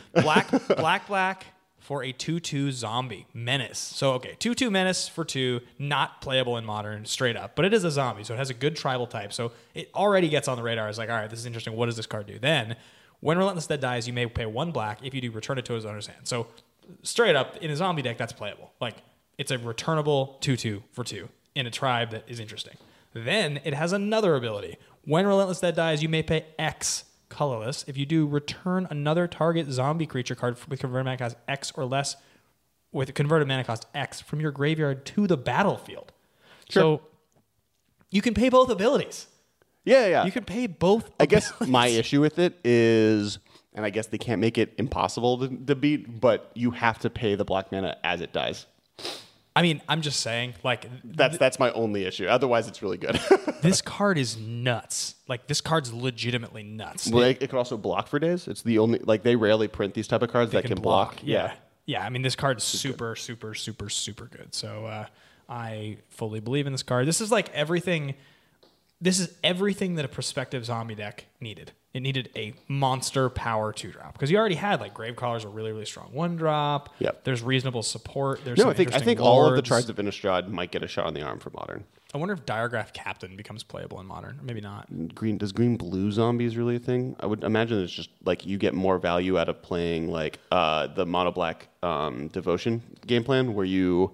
Because, right. Gravecrawler into this guy, into the 3-drop that has Undying, into... Right, Geralt's Messenger. That makes sense. Into the 5-drop that drains them for infinite life seems really insane. Yeah, that's fair. All right, what's your number 3? My number 3 was Anguished Unmaking. Oh, that was your number 3? Yeah. This top is going to be not as fun. So I'm actually interested to see what people on the Twitch stream say. What are the chances that Tomio... becomes good? No, it gets a card printed. Because I'm on the no way. But people are on the yes way. You're saying in the next set? In the next set. That's a story thing. Well, it's also a card. We'll get a card. Do you think there's going to be another blue Planeswalker in Modern Standard? Maybe. She's blue-white or something? Maybe. If we made another Tameo, it would have to be... I wouldn't want another 5-drop Tameo. I wouldn't want a 6-drop Tameo. Maybe blue-white colorless, 3-drop Tameo. Somehow Tameo gets, younger. Well, gets a facelift? I don't know if converted mana cost is age-related. Liliana of the Veil is one of the older Planeswalkers, and her last good printing was 3 mana. Yeah, but I just mean how do you take wise sage Tameo at 5 mana and then because converted mana cost is beefiness sometimes. Yeah. Think of the really expensive ones: Karn, Ugin, right. Garrick are all the beefiest Planeswalkers. Sure. So really Tomio is a Leaf Moon folk. She could be a 3 mana. Yeah. Just naturally. I get that. Yeah, I mean, maybe. I don't know. That's if they print a Tameo and it's 3 or less mana, I'll be interested. I don't think she's being printed. I think we're getting Liliana of the Veil. Okay, That's it. I mean, not actually of the Veil, just a Liliana. It should be noted, unless I'm wrong here, I did not put Triskopobia on my list. Triskophobia? I did not either. That card is sweet, though. It's really interesting. It's funny, and it's cool. I think people were wrong that were playing black and had Triskophobia in their sealed pool this weekend and didn't play it. Yeah, because I think you could just win off of it sometimes, and like the bad life gain is fine. Yeah, it's interesting. But just apologizing to anybody who on the chat is like, I want to know about that card, because like that is the kind of card that I would normally play. And it does say you win on it. Yeah, that's the problem with both standard and modern for it right now is that there are lands that you can easily manipulate your life total with. Right. In standard, once the pain lands rotate out, I'd actually think Triskophobia has chances of like doing well in tournaments.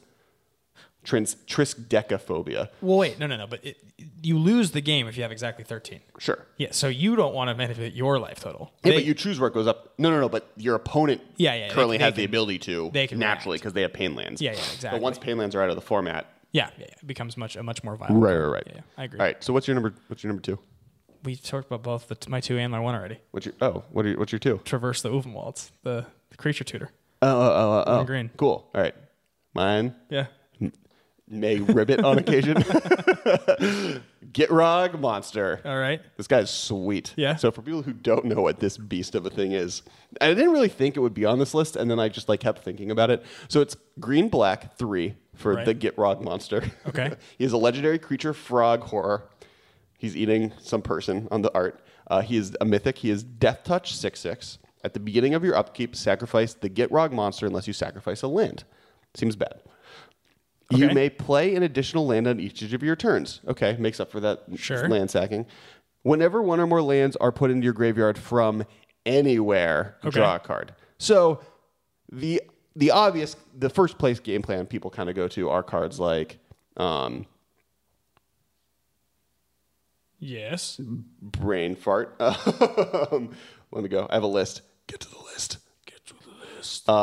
Dredge cards, but Life from the Loam. So a lot of people went to Life from the Loam, just playing kind of like grindy land strategies where you're sacking your lands, but you can bring them back. You also have, there's an infinite combo with Dakmor Salvage. Yes. So Dakmor Salvage is the dredge land. So Dredge 2.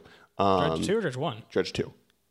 Okay, you would know this. I'm literally looking at it right now. Got it. Also, I knew that before I looked at it. Yes, I know you did. And any type of land discard, but specifically Seismic Assault, infinitely kills your opponent. Because you discard the land, do 2 damage to your opponent, trigger the frog, trigger dredge, bring it back to your hand, rinse and repeat. And that just goes infinite. Infinite. But also with this card, kind of any dredge card basically goes infinite. Right. And it's infinite. Bunnyfinger, as a judge yelled at me earlier, because it's not technically infinite, because it's equal to the size of your deck, but whatever. Infinite. Repeatable triggers. Because, like, the chances if you have a Golgari Grave Troll dredging, not hitting a land is really low. And each of the card draw triggers happens separately. So you can then discard it again to keep drawing, discard it to keep drawing. It's a repeatable effect. So you can pretty much, like, the chances of you not emptying your entire deck into your graveyard with Gitrog, a discard outlet, and any dredge card is pretty low. So I get it. The Gitrog monster. And then you have the deck would generally play like Left Alone and Seismic Assault. I also think this is something you just play at the top end of a Jung deck or a green-black deck. It's a horror. It's that affects me 0. You play at the top end of jump because like it's super grindy. It's really good with cards like Corsair Crufix, right? Because you can play the cards off the top of your deck as the additional cards. You're kind of building your own version, but it's also just a 5-mana 6/6 that just gets in there. Like it's really beefy. Like Path is the only thing that kills this card in the format. You have to make sure you don't die, but like Jundal is already good at casting expensive spells because it has all the discard available. And it's a frog eating someone. Yeah, it's also the sweetest card. I got this as my pre-release promo. Yeah, that's amazing. I have a foil one with the stamp. It's great. I'm so happy about this card existing. Yeah, I mean it's a frog just eating a human. Like it doesn't get any better than that. No, it doesn't. It definitely doesn't. Yeah. All right, so that's your number 2. My number 1. Yeah. Is Thing in the Ice. Cool. We already talked about it. We'll talk about tell me about it. I mean, I talked about it pretty extensively that I want to build a deck with Chronozoa. Okay. I'm surprised my number 1's not on your list at all. I'm a little curious what it is, actually. I mean, I just completely missed the boat on a card. I mean... You might have, because this was a card that everyone was talking about the pre-release, but I hadn't heard about until the pre-release. Is it that weird land? Yeah. It is. Yeah, It's yeah. the flip land? Yeah. So talk Okay. about your number one. Think for the ice. Why is it cool? Well, so Thing from the Ice, like I alluded to this already, but I really think that it's a point that I bring up constantly, but like when you think about design space, right, and you think about what are things that, so the card Chronozoa, I'll just use an example because it's related to this, and this is like my original thought process. I've always loved that card. That card's too slow for Modern. It's difficult. It's unfortunate that its toughness is 3. It's unfortunate that it costs 4. Like, it's obviously long game powerful, but it's just not something you can normally play. Sure. However, it's a card that benefits from one effect, which is that if you can remove the counters, if you can cheat the counters, it gets really interesting. Now we have a 2-mana 0/4 in the format that wants the exact same thing. So all of a sudden, your card's like Hex Parasite, which, okay, it's a 1/1 for 1. So you kill my Hex Parasite by lightning bolting it, fine. Like, you just 1 for 1, being it cost me 1 mana. It's not the end of the world. Think about something like Fate Transfer. Do you even know what that card does? No. 1 black, Oh, I kind of know what this card black, does. blue hybrid, and 1 colorless. Instant speed. Move all counters from one target creature to another target creature.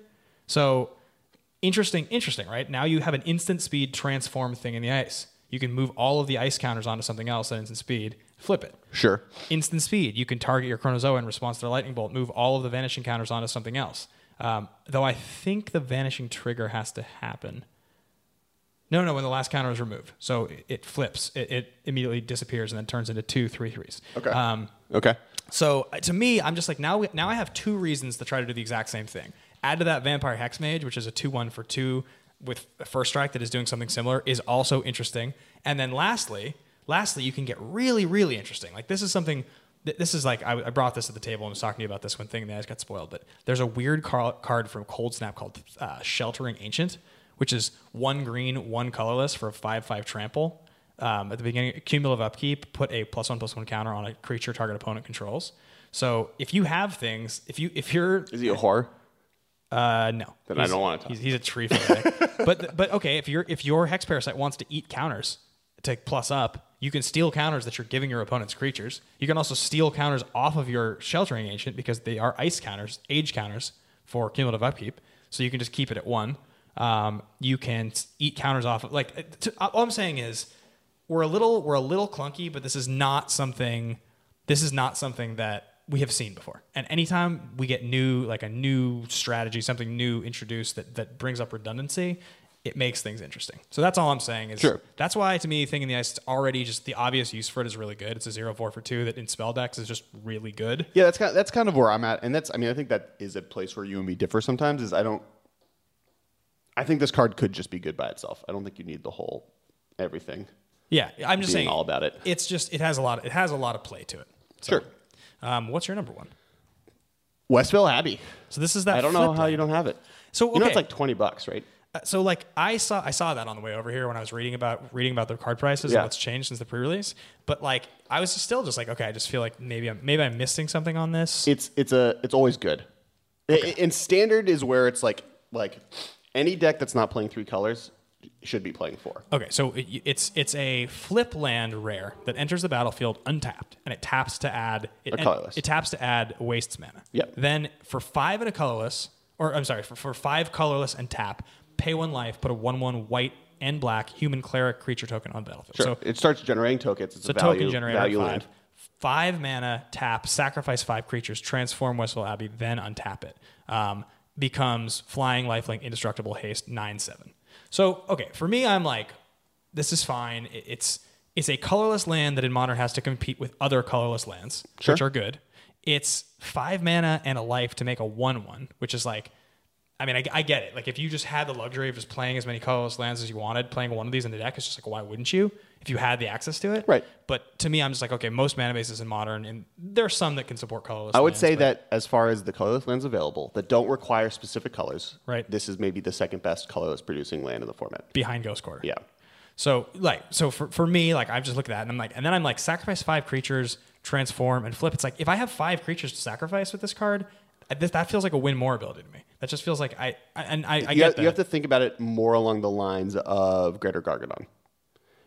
Not only does this have to make your opponent freak out the entire game to make sure you don't get to 5 creatures and just be able to sack for 9 damage. Okay. Because like there are creatures that aren't that like Lingering Souls in Affinity. I mean, I wouldn't play this in Affinity, but like Lingering Souls specifically in grindy decks, where it's just like, oh, I have tokens, but I can't get through of your things that are in my way, and I have to like somehow get around it.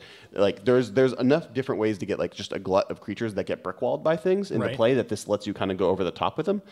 Zoo is another deck that kind of does that, where you eventually are going to get outclassed by your opponent's spells, but you have creatures in play. Right. Beyond that, your opponent just has to be afraid of this at all times. It puts so much pressure on them that you have a guaranteed 9/8 coming in their way that's haste, trample. Like it doesn't have trample. It has everything that's a problem but trample. Yeah, I mean, I totally understand the logic here. It's just that when I was looking at it, I was just like, it's like a free roll too. Like it doesn't like yes, you're competing with other colorless lands, but Ghost Quarter has become less important. It has. Maybe okay. So yeah, you are competing with other colorless lands, and there are some decks that can support this card. I see that. I also am just like this. Your opponent has so much setup. If they're actually worried about you getting a 9/7, they have so much setup. They're just like, all right, so I have to save a path, or I have to have but if you're Zoo and your opponent is saving a path, you're winning. The spells you just described, Modern is not a format where most of the time a deck is, and maybe this is different because Ancestral Visions exists, but most of the time your opponent's able to be like, oh, I'm ready for anything you got. Like Modern is a format where at any moment you could just die. Yeah, I get that. And in that format, you can't really rely on just having spells ready and saving it for a 9/7. And if you do, you're putting yourself such a disadvantage that most decks should be able to capitalize that are using this card. Fair enough. I mean, I hear you. I'm not saying it's like you're crazy. Just for me, I'm just like, I don't think it didn't stand out to me. It stood out as a little bit cumbersome. It has a lot of top end power, but I'm not exactly sure. You need another instant or sorcery to trigger the flip. Removing all of the ice counters doesn't flip the card. Yeah, is that true. Yeah, that's true. When it has 0, yeah. So if you fate transfer, it doesn't immediately flip. I think you need to cast an instant or sorcery spell to flip it. You keep talking. I'm gonna look that up just to make sure. But yeah, no, I mean that card's sweet. Yeah, I think it's really good. I think the other thing is like we now live in a world where, for instance, I think Eldrazi might just play 4 of these. That makes replacing sense. Ivugin. Like what other this Ghost Quarter that it seems sweet, and that just at a minimum is really good. But I think there's a lot of decks that this could see play in. I wonder if there was some sort of.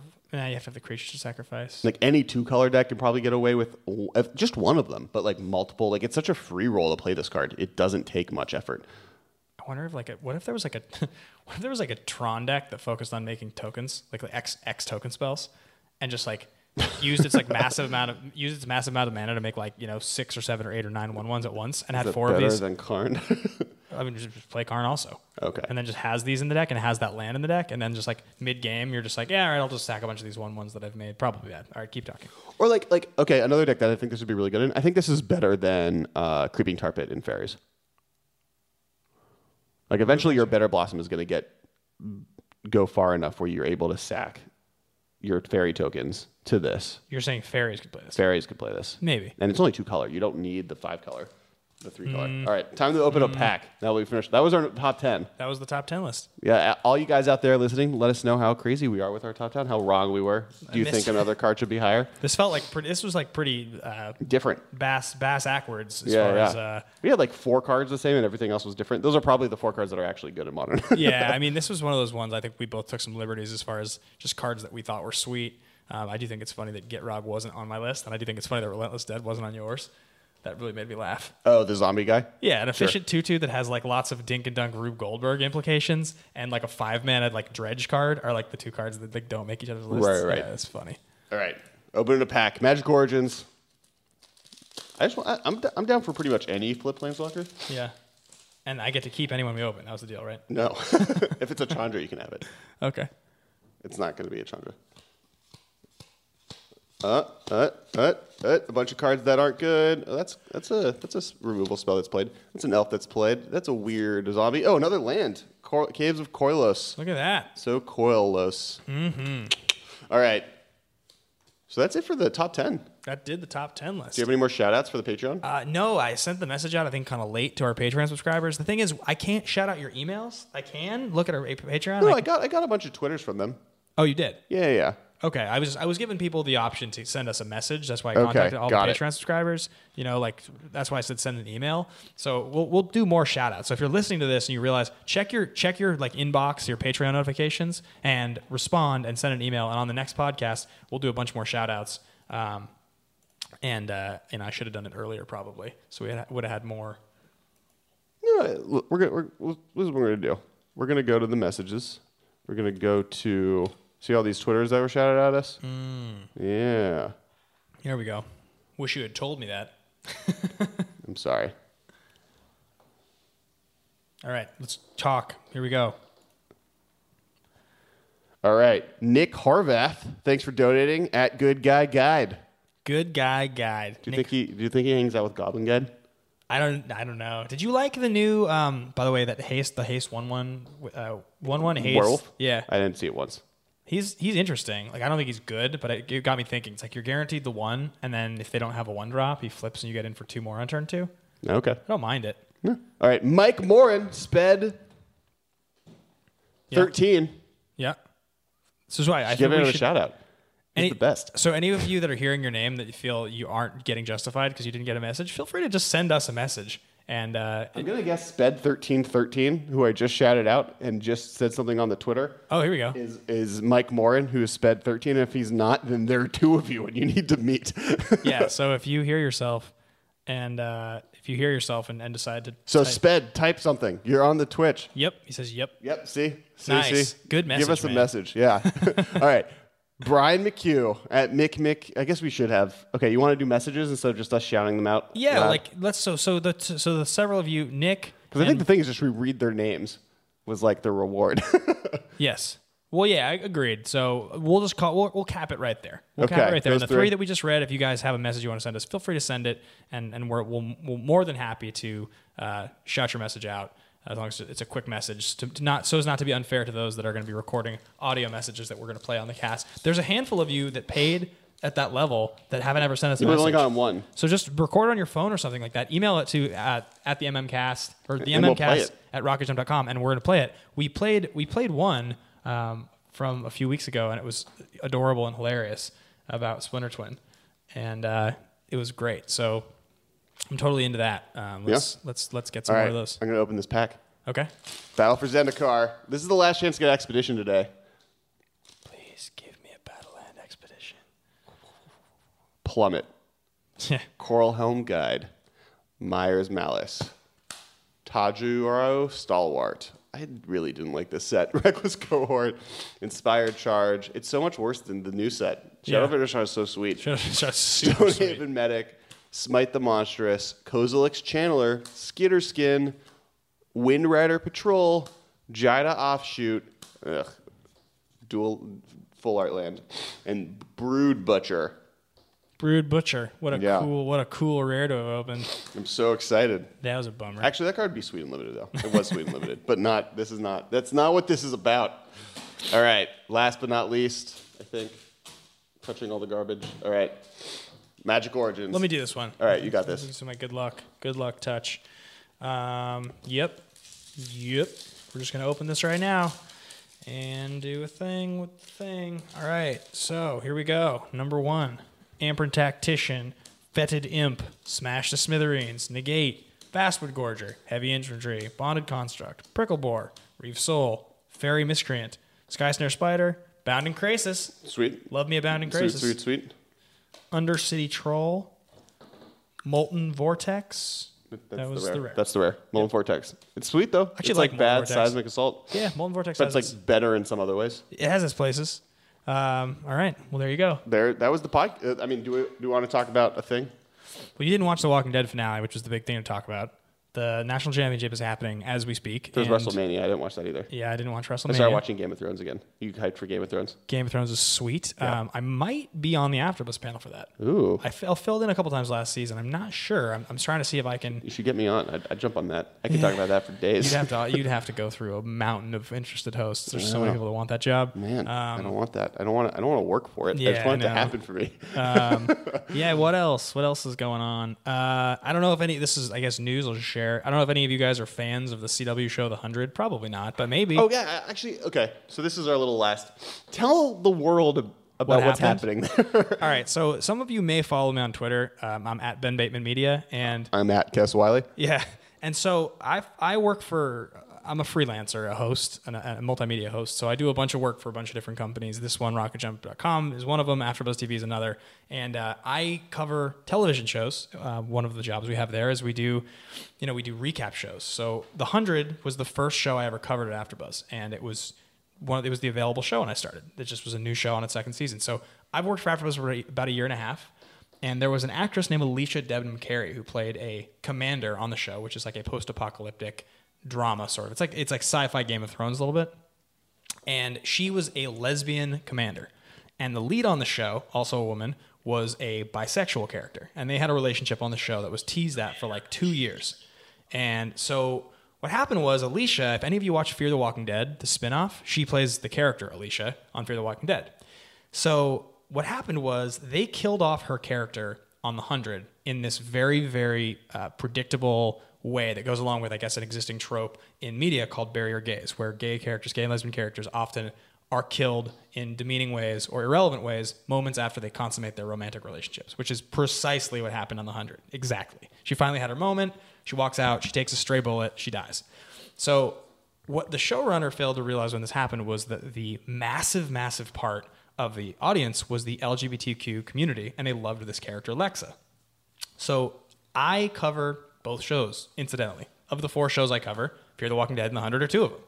So I saw a post about the backlash the fans had against this show, and I knew that I was going to be interviewing Alicia Debnam Carey at the Fear the Walking Dead Paley Fest event. And so I said, interesting article, great read, can't wait to talk to Alicia about this. And this was on like a Monday, and I had like 1,100 Twitter followers at the time, which would take me like a year and a half to even build 1,100. Like, I'm by no means anybody.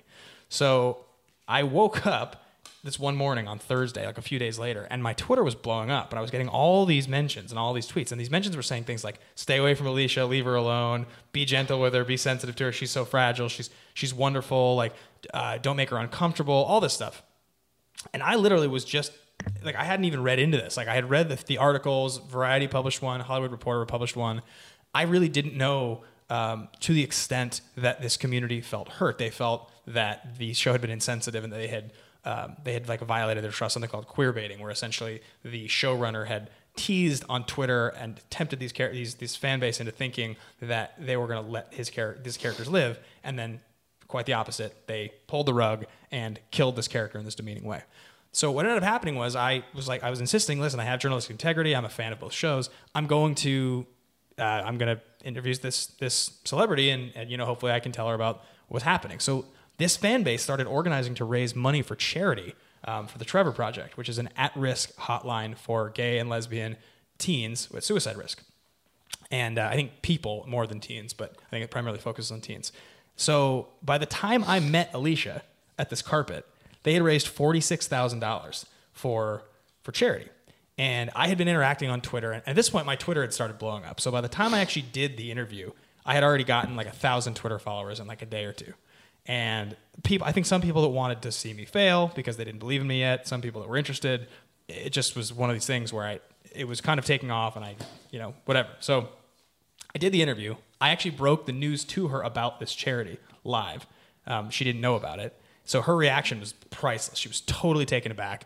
That video went viral. Since then, I'm up to somewhere in the 5,000s now on Twitter. And this has all been in the last 3 weeks. I've gotten like 4,200 Twitter followers in like less than 3 weeks. And the majority of it is this fan base who, because I've been listening and tweeting and talking about and responding to things and all that, has been like super, super supportive of me and this whole cause. And I've been learning a huge amount about it. I mean, this is like a trope that does exist in television that I was unaware of. And now this week I have interviews scheduled, long-form one-on-one interviews scheduled with several of the cast members from the show to kind of get some details and get some of the story. So I don't know if anybody watches the show, but it's definitely been quite the journey. It's crazy to all of a sudden, if I have a thought about something, tweet it and actually have people, fans, like really care. I mean, the only time I've ever had any fans is in Magic cards.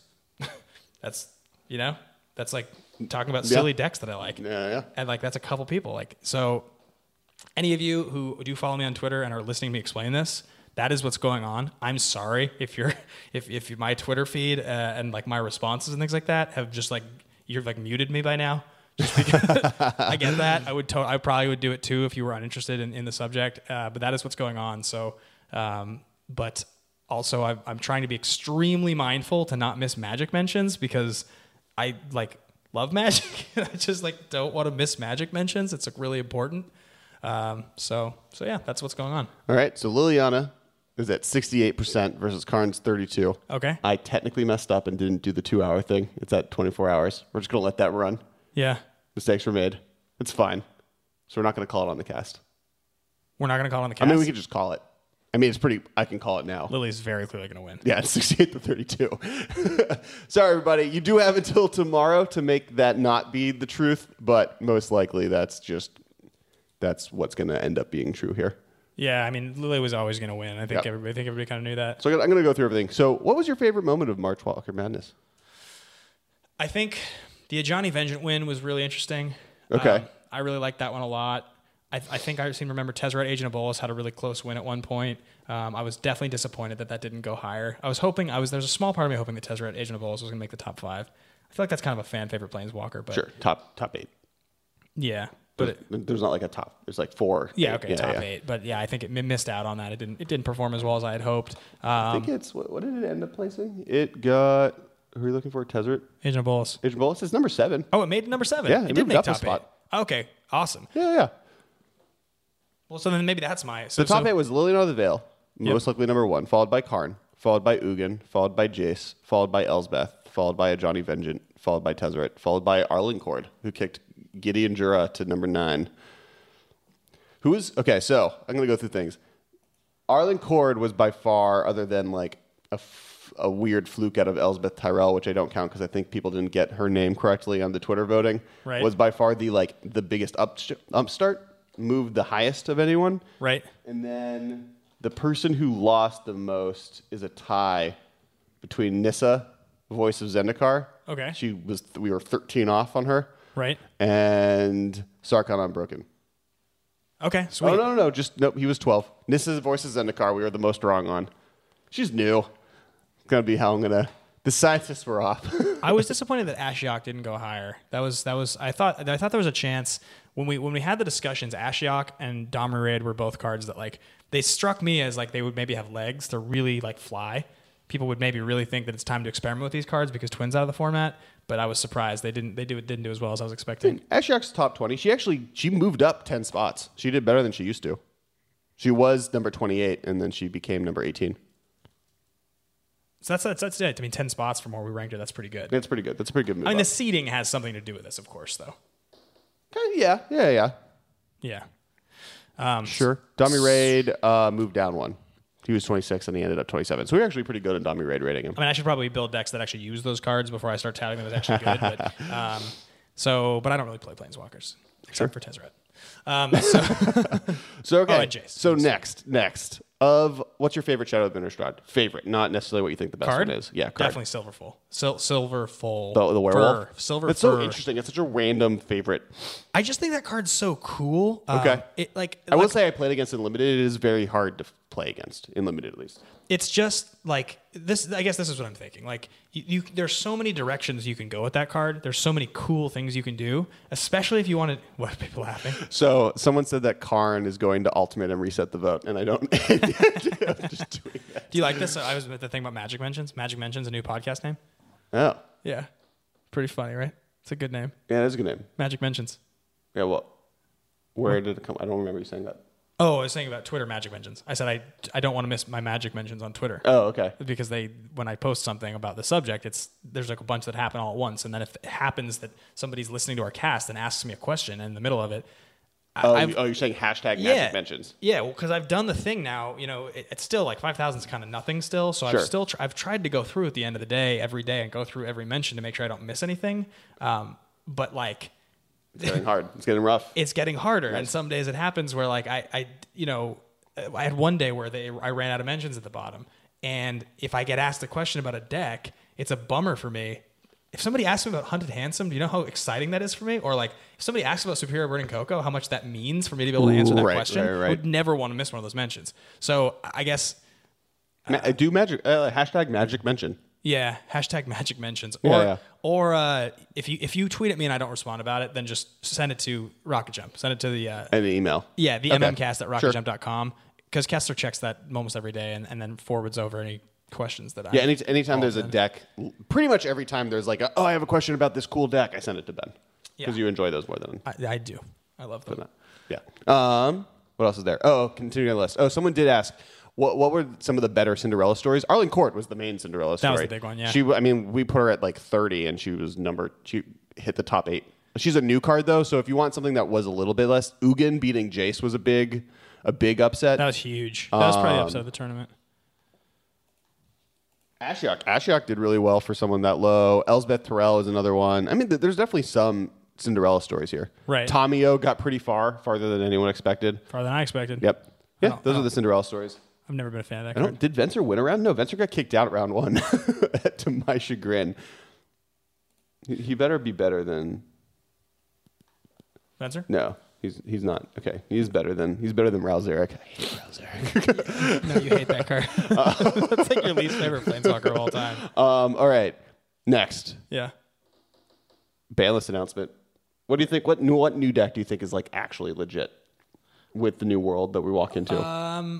I think that there will be some like the two cards together. There will be some sort of like Esper control deck that is birthed. Sure, like undoubtedly. Yeah. You can play all 3 cards. Yeah, I think Esper is like or you legitimately play both of the unbanned cards. I think White wins the most with specifically the Thopter Sword combo. Well, in the announcement when they were talking about the reasoning, the justification for it, one of the things they said is that there's a disproportionate representation of control, a small representation of control in Modern, and these are cards that help. Right. So control decks should be able to maybe come back and do stuff. Yeah. So yeah. Coolest card we opened other than Jace during a pack? Today? Now? Yeah. Wasn't there like one card that was pretty cool? Like, what did we open a new Phyrexia again? I think the new Phyrexia pack was... Oh, Malira maybe. Yep. All right, cool. And then I want to thank everyone on the Patreon. Yeah, totally. And here's the reason we were able to do this is because of the Patreon. Because they're donating, we're putting more time out of our week to set this up and make sure we can accomplish. And I worked with someone to learn how to figure out our stream. Big shout out for that. That was definitely very appreciated. Mist Blade Shinobi was the person who helped. He was the one that set up our. Thank you for that. He made our little border thing that we're using currently on our stream. So he was definitely an all-star. Make sure to follow him at MTG Shinobi. And just in general, our Patreons are something that helped us. People are asking, they want maybe a video version where we're physically in front. To do that, we need to hit a higher level on our Patreon account. Please donate if you guys are interested in it. Also, we mentioned it last week, but what's today? Monday? So all of your, the 5 of you or 6 of you that got the first mention, the Masters of Modern playmat, not the first mention, the first Patreon month, I think all your mats should be arriving like end of the week or something like that. Like by Friday or Saturday, you should have all of your mats. And then the second month is going to be a playset of signed Grand Architects and a playset of signed Guys of St. Drafts. Yep. So if you stay with the donation level and all that, that's what you'll get. But yeah, we're going to... So I do actually have a question for people on this, because I realize it's going to be a little hard for people sometimes because they'll miss months, because they'll just get... Because it doesn't it's not like a carry through. Yeah. It's the first time you donate right now, you get a mat, and then from that point on, you get whatever the next month's prize is. Yeah. But would people rather just get whatever that month is, whatever they donate for, and not get if you donate starting now, you get the Jace and the Venser, or the Jace and the Grand Architect, but you don't get the mat. And if you donate next month, you'll get whatever we make out for that net. April. I think that what I would say is that if I want people to tweet at us and ask. So so an option for you guys, if you would like to get whatever the thing is, you have the option. One of the options is you would have the option to get the mat or what you wanted. So that would be what I would suggest. And if that sounds good to you guys, that's totally fine with us. If you either want the item of that month or a mat, right? No, you don't. I think you'd have to choose. I think we have to kind of make it a policy. It's hard to change back and forth. Yes. So I think this sounds being weird because we're going too long. All right, so I think that's it for the podcast. Yeah, that does it. That was a long one. Yeah. All right, I want to thank everyone that watched live. You guys are the best. We'll actually stay on a little bit after the podcast ends and talk to you guys and hang out. But thank everyone on the podcast, and I'll talk to you guys next week. Thanks, guys. Check out everything. Command Zone, Patreon, Twitters, what have at you. the MCast. Yeah. Follow us on Twitch if you haven't yet for next month's version of this. That's twitch.tv/Xander574. That's my own Twitch account. That's Kessler using his Twitch account. I'm like, you should start a Masters of Modern Twitch account. He's like, yeah, I'll do it eventually. After I promoted everybody to just follow him instead. All right. So thanks, guys. All right. Thank you for your attention. For further inquiries, send an email to the mmcast@rocketjump.com. See you later, alligator.